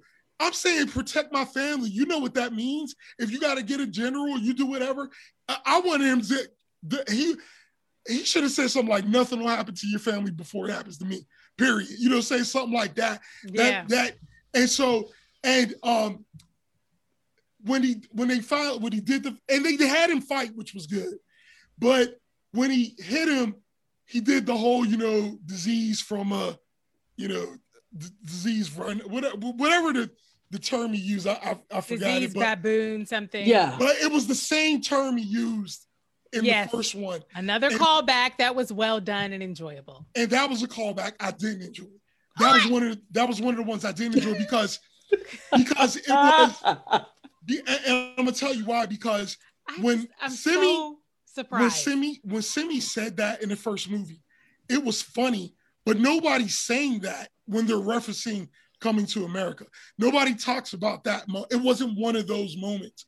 But what could have made it a funny moment to me is if he would have came up with another insult about an animal in the same way. And you're like, oh, that's just every time he beats somebody down, he just comes He's talking about some type of situation. Right, One part that I did, because and I want to be clear. It's not that I didn't hate the movie, right? I didn't hate it. It wasn't right. I enjoyed it, but I did not. It's not something where I'm like, oh my God, I gotta watch that again. It's not. Yeah, I don't know if I'll ever watch it again. It's oh my God, I need to watch it. Do you say that? Every time I want to watch something again, I go, oh my God, no, I don't want to watch this again. And y'all know I love corny movies, right? Y'all know I will watch the same movie over and over again.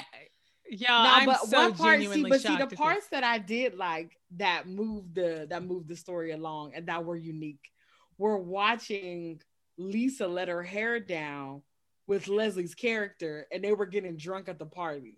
I was cracking up when they were like, because you forget that she is from Queens.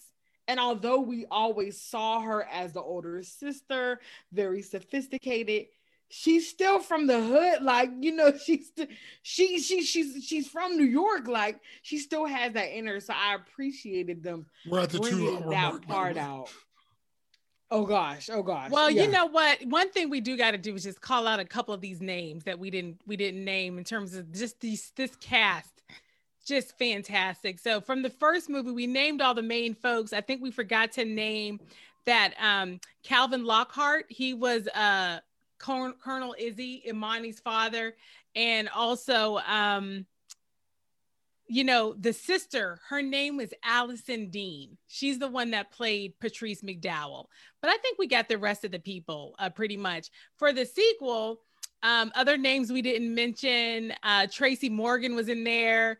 Kiki Listen, Lane. he was about to be who I was about to mention next. Tracy Morgan's character was perfect because he is somebody's uncle. He is somebody's uncle. I loved the parts I loved Michael Blackson's intro. I love everything about Wesley Snipes. I love Tiana Taylor, I thought did a good job. Tiana did a good job. Bella Murphy played Princess Oma Jaffer. We had one of of course Louis Anderson was back. Vanessa Bell Calloway was back. Yes. Okay. It was so good to see John Amos again. Some of these people, they just feel like they're your family. Colin Jost that was another reference back that I thought was funny. Like Marcel how someone will say was still a rose bearer. How they'll say like, oh, and legend has it, this person does this. They're still doing that. I felt as though when they brought her back in, her ponytail was falling off. She was still doing that. You haven't released my. But I'm gonna tell you that. I thought that was kind of silly. I didn't like that. I actually didn't like that part. I was like, all right, that was unnecessary. And I know this is a small thing, but like the last thing he told her to do was make it sound like an orangutan. So I noticed that too. She was supposed to be like, yeah. So if anything, she would have still been doing that. She wouldn't have been doing. Yeah. So that was the first thing I thought of, and beyond that, that's more of a tragic than funny. Totally. No, that is tragic. It is tragic, but it's also not realistic. It just was like it's not realistic. It's almost like that thing where it was like. Legend has it. She's still hopping around like an orangutan. To this day. Yeah. So I thought. So when I saw that, it made me think of that type of saying. But realistically, I was like, she's not doing that. And then also to see Tiana Taylor's character stand there, and she was standing there for an hour waiting for him. I just kind of feel like they would not have reiterated something like that again. Because we see what has already happened with that. Yeah. Like, I was like, okay, then why is she doing this right now? So then it defeated the point because like even if y'all were going to do that, they should have had a joke where like everybody had left and she was still standing there or something. But like she didn't even stand there that long. You know what I mean? So it was like it wasn't, even though you did the callback, you didn't even really do it because she stood there for a little while. I was like, oh, well, forget that. I mean, so what? I agree. I agree. They gave her the important line of "I'm just a wife," and that was all she had ever been groomed to be. So I thought that line was important. But yeah, I thought that callback, they didn't really play that out. And I wanted to. Did y'all notice that one of the lieutenants for Wesley Snipes was Rick Ross? Did y'all catch that? Okay. Ross. Now, I didn't do my research, but when I Googled for a picture of Zamunda, and this is what I found, they're saying this is on that article. I didn't research this, but they say this is Rick Ross's real house. What? So this is the house that they used for Zamunda in this. I haven't researched that, but that's what the article said. That's ridiculous. I hope that's true. I hope that's true. I hope it's true too. So crazy. Well, and Rick Ross with his one line, he did a terrible job. And I also I did appreciate all of the musical people. Rotimi, Tiana Taylor. They had Davido in there as himself, and Vogue as themselves, Salt and Pepper as themselves, Gladys Knight as herself. They even had Dikembe Mutombo in there as himself. They had those great cameos. This is the other part. Lunel was in there. I was happy to see her in there. I with it being now that we're more sensitive, right, to people being from the places that they're portraying, I wish we would have had more African people in this movie, just a couple more. And so but I feel like one of the jokes of the movie is that they aren't doing great accents. I feel like, because like if you think about in both of the movies, they're actually doing is like not using contractions. Other than that, like they're just slightly over pronouncing words. No one is really trying to do an accent. A couple of them are. In this one, we like Wesley Snipes. He did it. He was very good. But for the most part, I think one of the jokes of the movie is that they're not doing a great job at the accents. I mean, that's back from the first one. I guess I can see that. Like I said, but I truly enjoyed. I'm trying to think of your statement, bro. I'm trying to think of the bad movie that I enjoyed. Thank you, Deshaun Trevor Noah. I hope that Trevor Noah was in here. And when he came up on that CNN that was CNN screen, Zamunda News Network. Yes, I was so happy that Trevor Noah was in there. I really enjoyed this movie. I really loved how I was, like I said, I had no expectations, but I was worried about them messing up. And I was worried about like when they would do the barbershop scene that it wasn't going to be funny, but it was. You still had that plate. Yeah, and you still had the plate. And like I said, it really called back the positive feelings I was feeling. But anything that I would think was great would be a callback. I didn't mind the callbacks outside of the video clips, but outside do you have another example of a movie that you would say is a bad movie that you enjoyed? Because to me, if the goal is to enjoy the movie, they've accomplished their goal to make an enjoyable experience. If Coming to America if Coming to America had came out just as a movie, we would be sitting here having a different conversation. What would that conversation be, sis? That it was not good. If it just came out as a movie on its own, we would not be like, yes, no.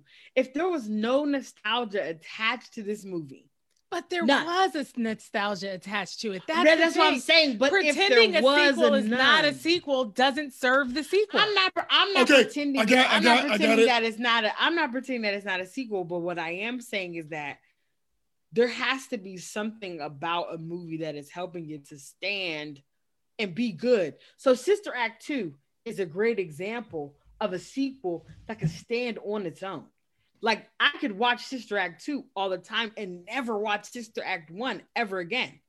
But it's okay because why? It stand on its own, but she's still a nun, a fake nun. Like, but this movie, if you watched it just as a movie that came out that Eddie Murphy just did, you'd be like, Eddie, now hold on. Shout out to employing all of us. But wait a minute. Like, damn. I have some example of bad movies that I love. Okay, please. Why does he have a list? Well, no. I need to hear a list. I googled fun bad movies, and I'm going to talk about I'm going to mention the ones that I like. Okay, so the Fast and Furious sequels are horrible, and I love all of them. They are just ridiculous, and they continue to get more and more ridiculous. But that's part of the fun of it. Is like in the last. In Hobbs and Shaw, aren't they at like? I'm gonna give you an example, 8, like 13 or something. In Hobbs and Shaw, which is in that universe, there is a scene where The Rock, there is a helicopter attached to a chain, attached to a truck, and the truck has a string of cars because they're trying to hold down this helicopter, and the chain broke.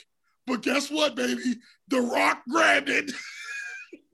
and held the helicopter. He held the helicopter, and you're like, this is He's very strong. Janai, I'm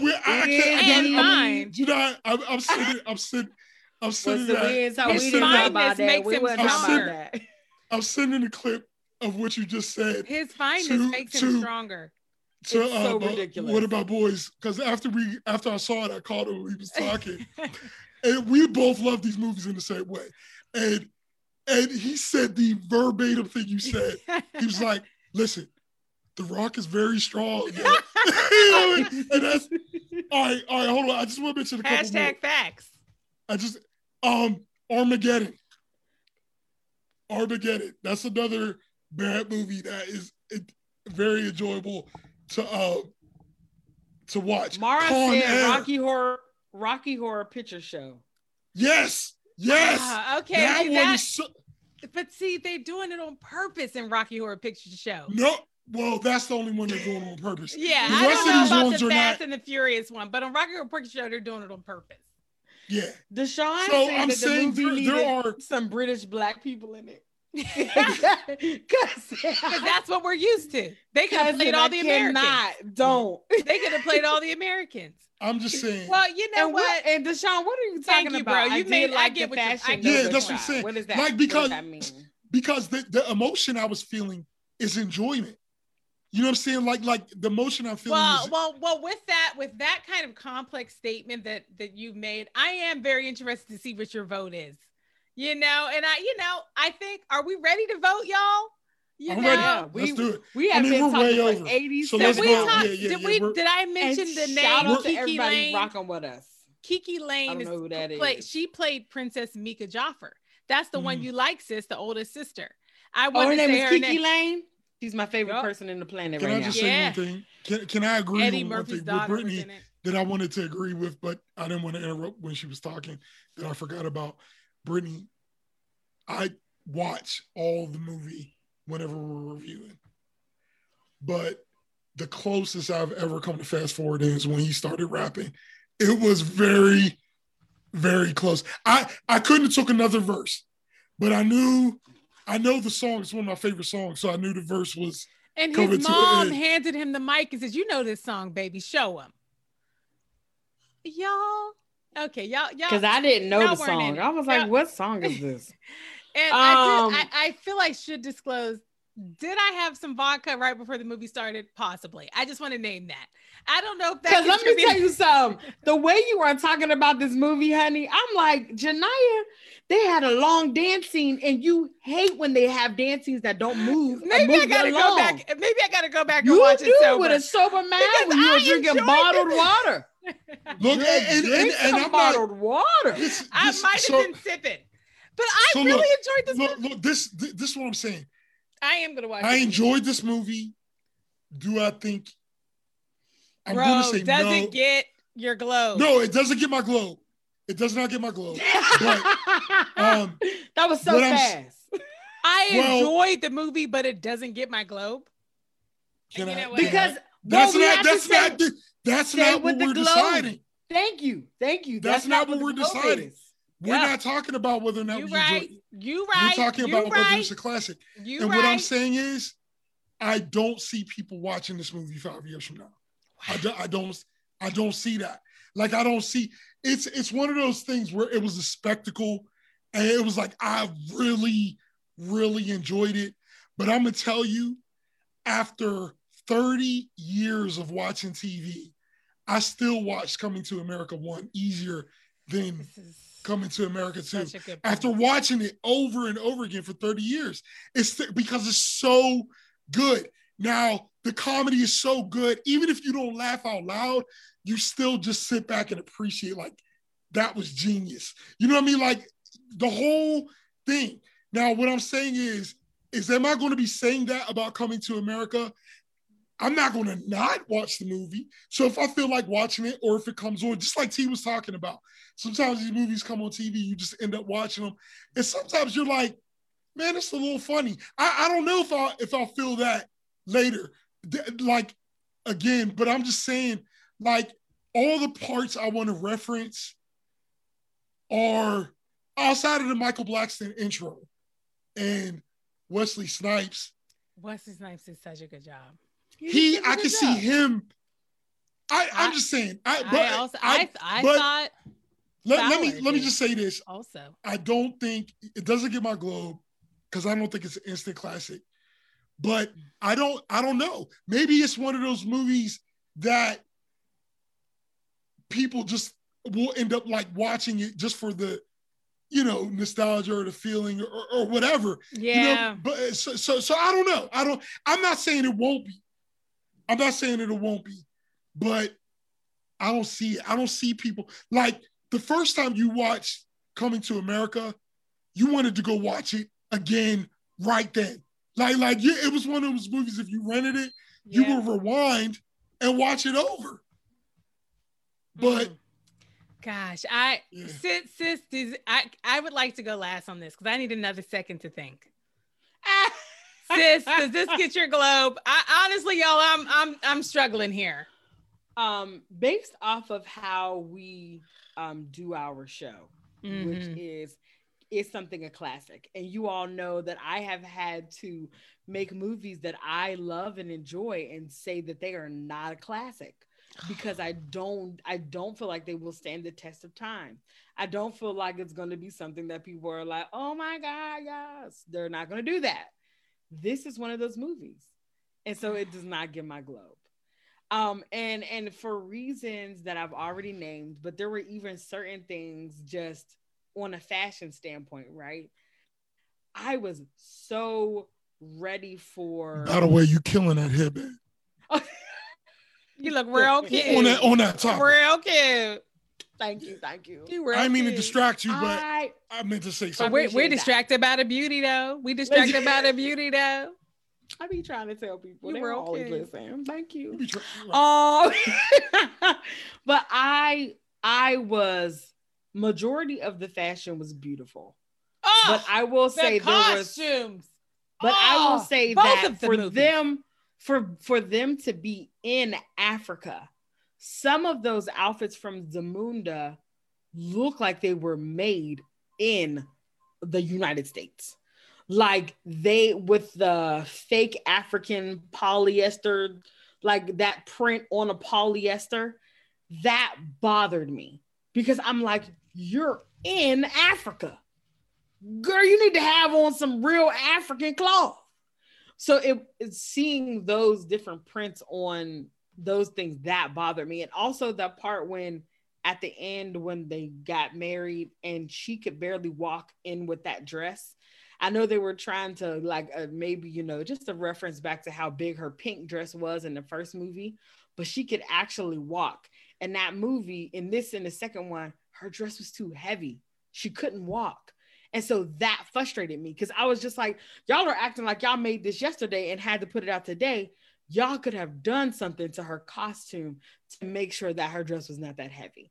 So there were certain things that were also pointing out to me that were more technical aspects that I was just like, all right, y'all, some of y'all been in this game too long for this to still be a thing. Well, so with all that being said, it did not. I enjoyed it, but it did not get. It would not get my. And I want to be clear about that. Yes, I enjoyed the clear. movie, except for that. The rap part was tough. But outside of that, and I do think they missed an opportunity on the title, calling it "Coming to #2 America." I thought they probably could have called it "Coming to America Again" or "Coming Back to America." I didn't like that it's like when you say it out loud, it's the same name. I think that's confusing. Well, y'all, I really want to be true to the way that I normally and have rated movies. I mean, and you're right, y'all. Our criteria is, will it hold up forever? And so what I'm battling with in my mind right now is like, the next time I watch Coming to America, will I want to put on this sequel? Like if you were just having some friends over and y'all were watching Coming to America and the party wasn't over, but the movie was over, would you put on the next movie, Coming to America too? And Yeah, I feel like I would.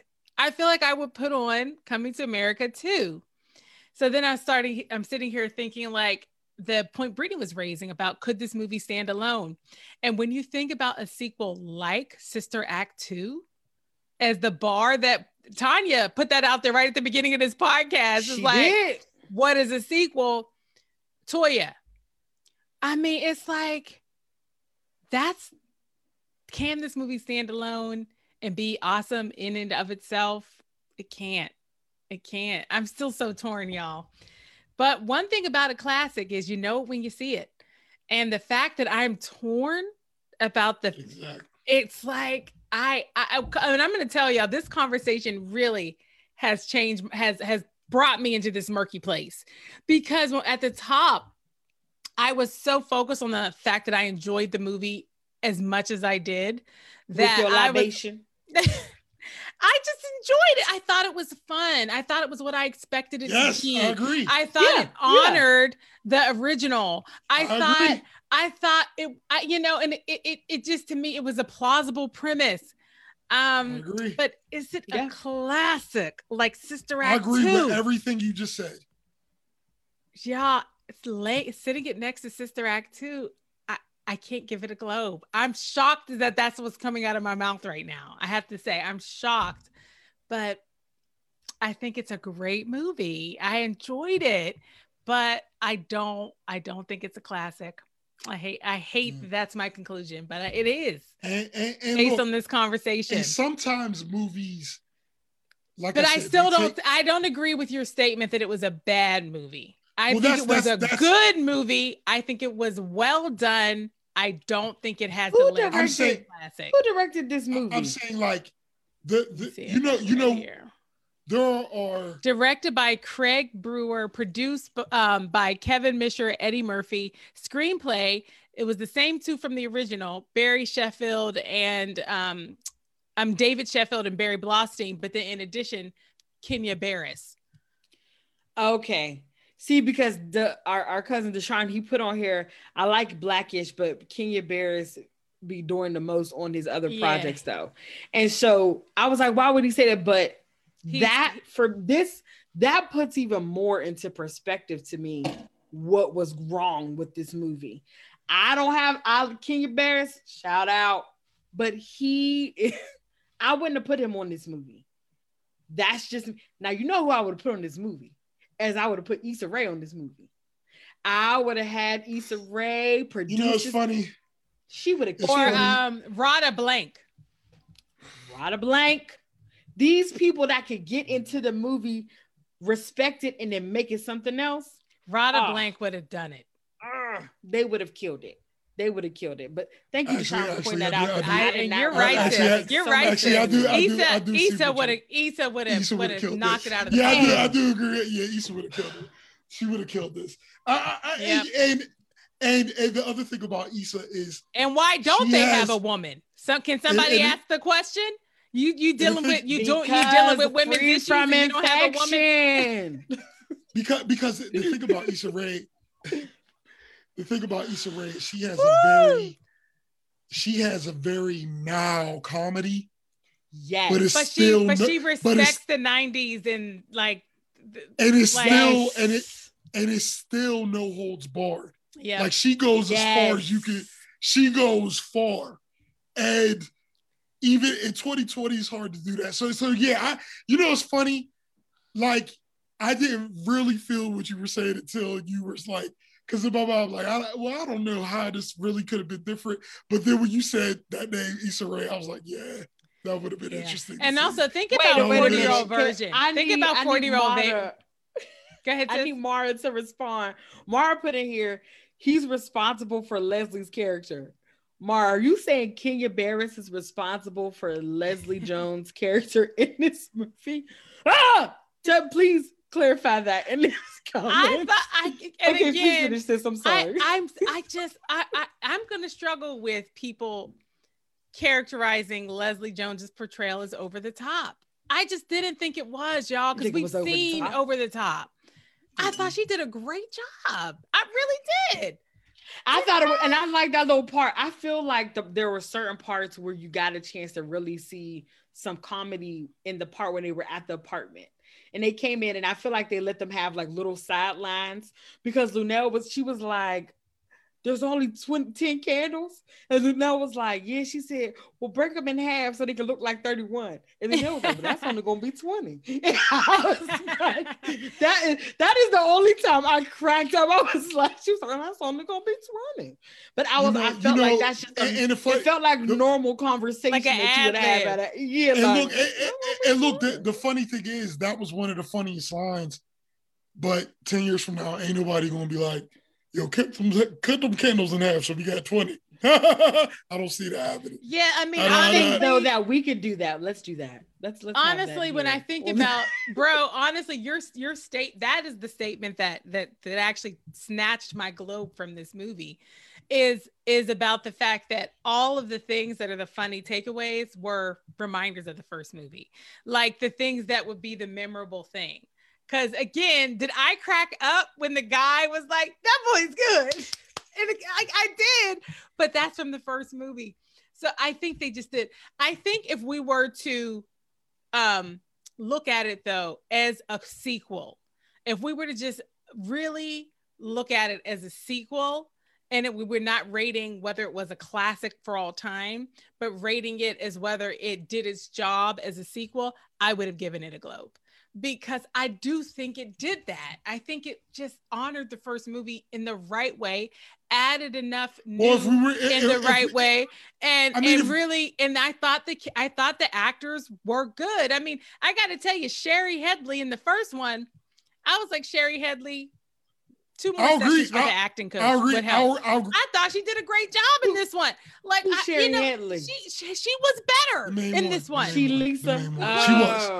Look, I thought Janai, honestly, if we were just going sequel, I would have given it a Globe.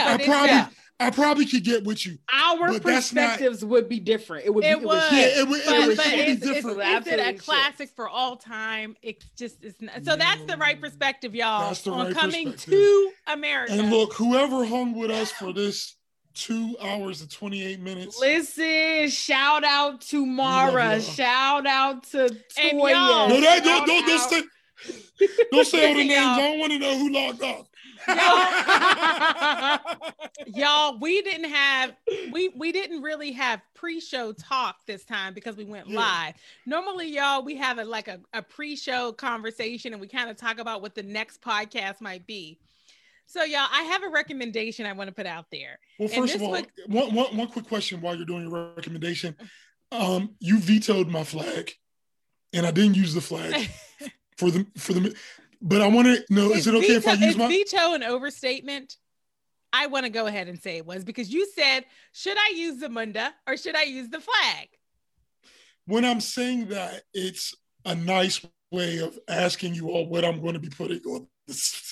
So but I just don't want people thinking that I have the kind of veto power that you and Brittany have, because that would be a mischaracterization of our relationship. Hold on, don't put me in this conversation.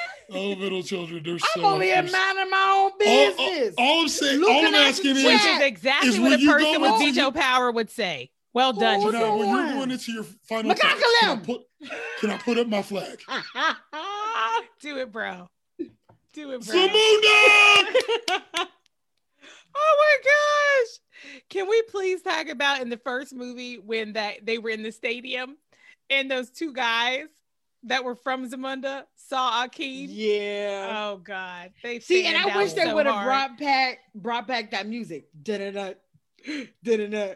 I was like, that would have been hot if they would. I would have liked that bring back, because that was like, man, that was every time Jaffer's music. Yeah, I know we're out of time. We didn't even talk about the soundtracks of either movie, but that's a good it was like, honestly, there was just no way. I knew we were going to be on long. Yeah, but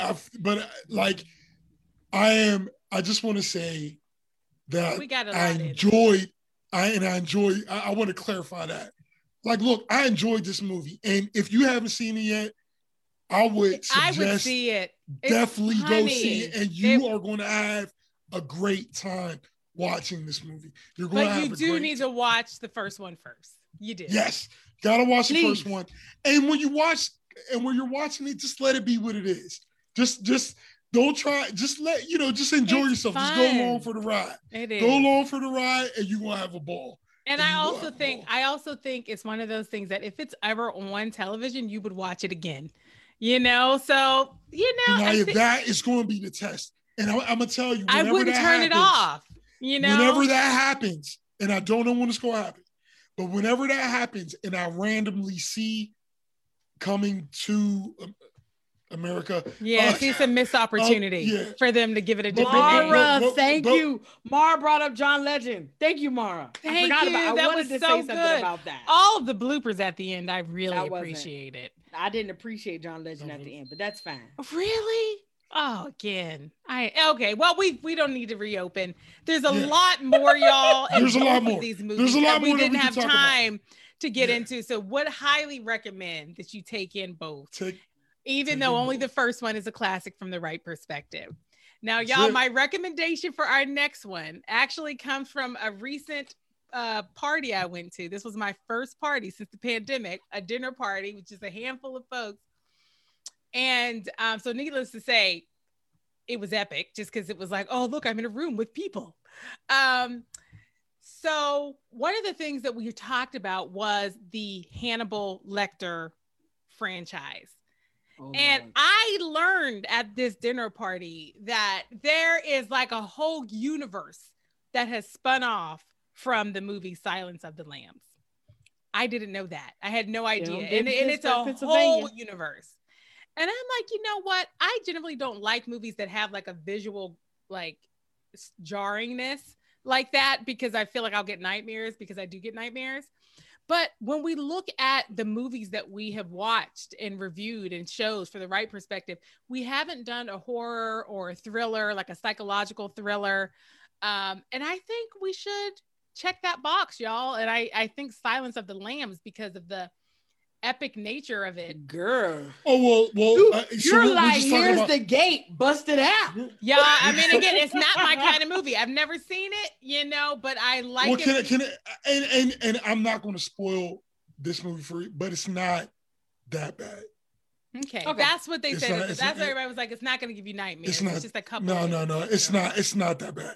It's not that bad at all. So, but yes, I would. So we're just talking about the first one? Just the first one. Let's do it. There's more than one? Brittany, there's a lot. The Lambs is still quiet? There's a whole universe. They ain't spoke up yet. But what I'm saying is, yes, I'm down to do the first one. Mm-hmm. That is, yes. Okay. Yes. All right, y'all. So tune in to the Wright Perspective. We are on every single podcasting platform there is. We're also on YouTube. We're also on Facebook. We're on all the social media platforms, y'all. And on March 20th, please look forward to our episode on Silence of the Lambs. Thank you all for joining us and hanging in there. Bye. All right. Bye, you guys. Bye. Have a great night.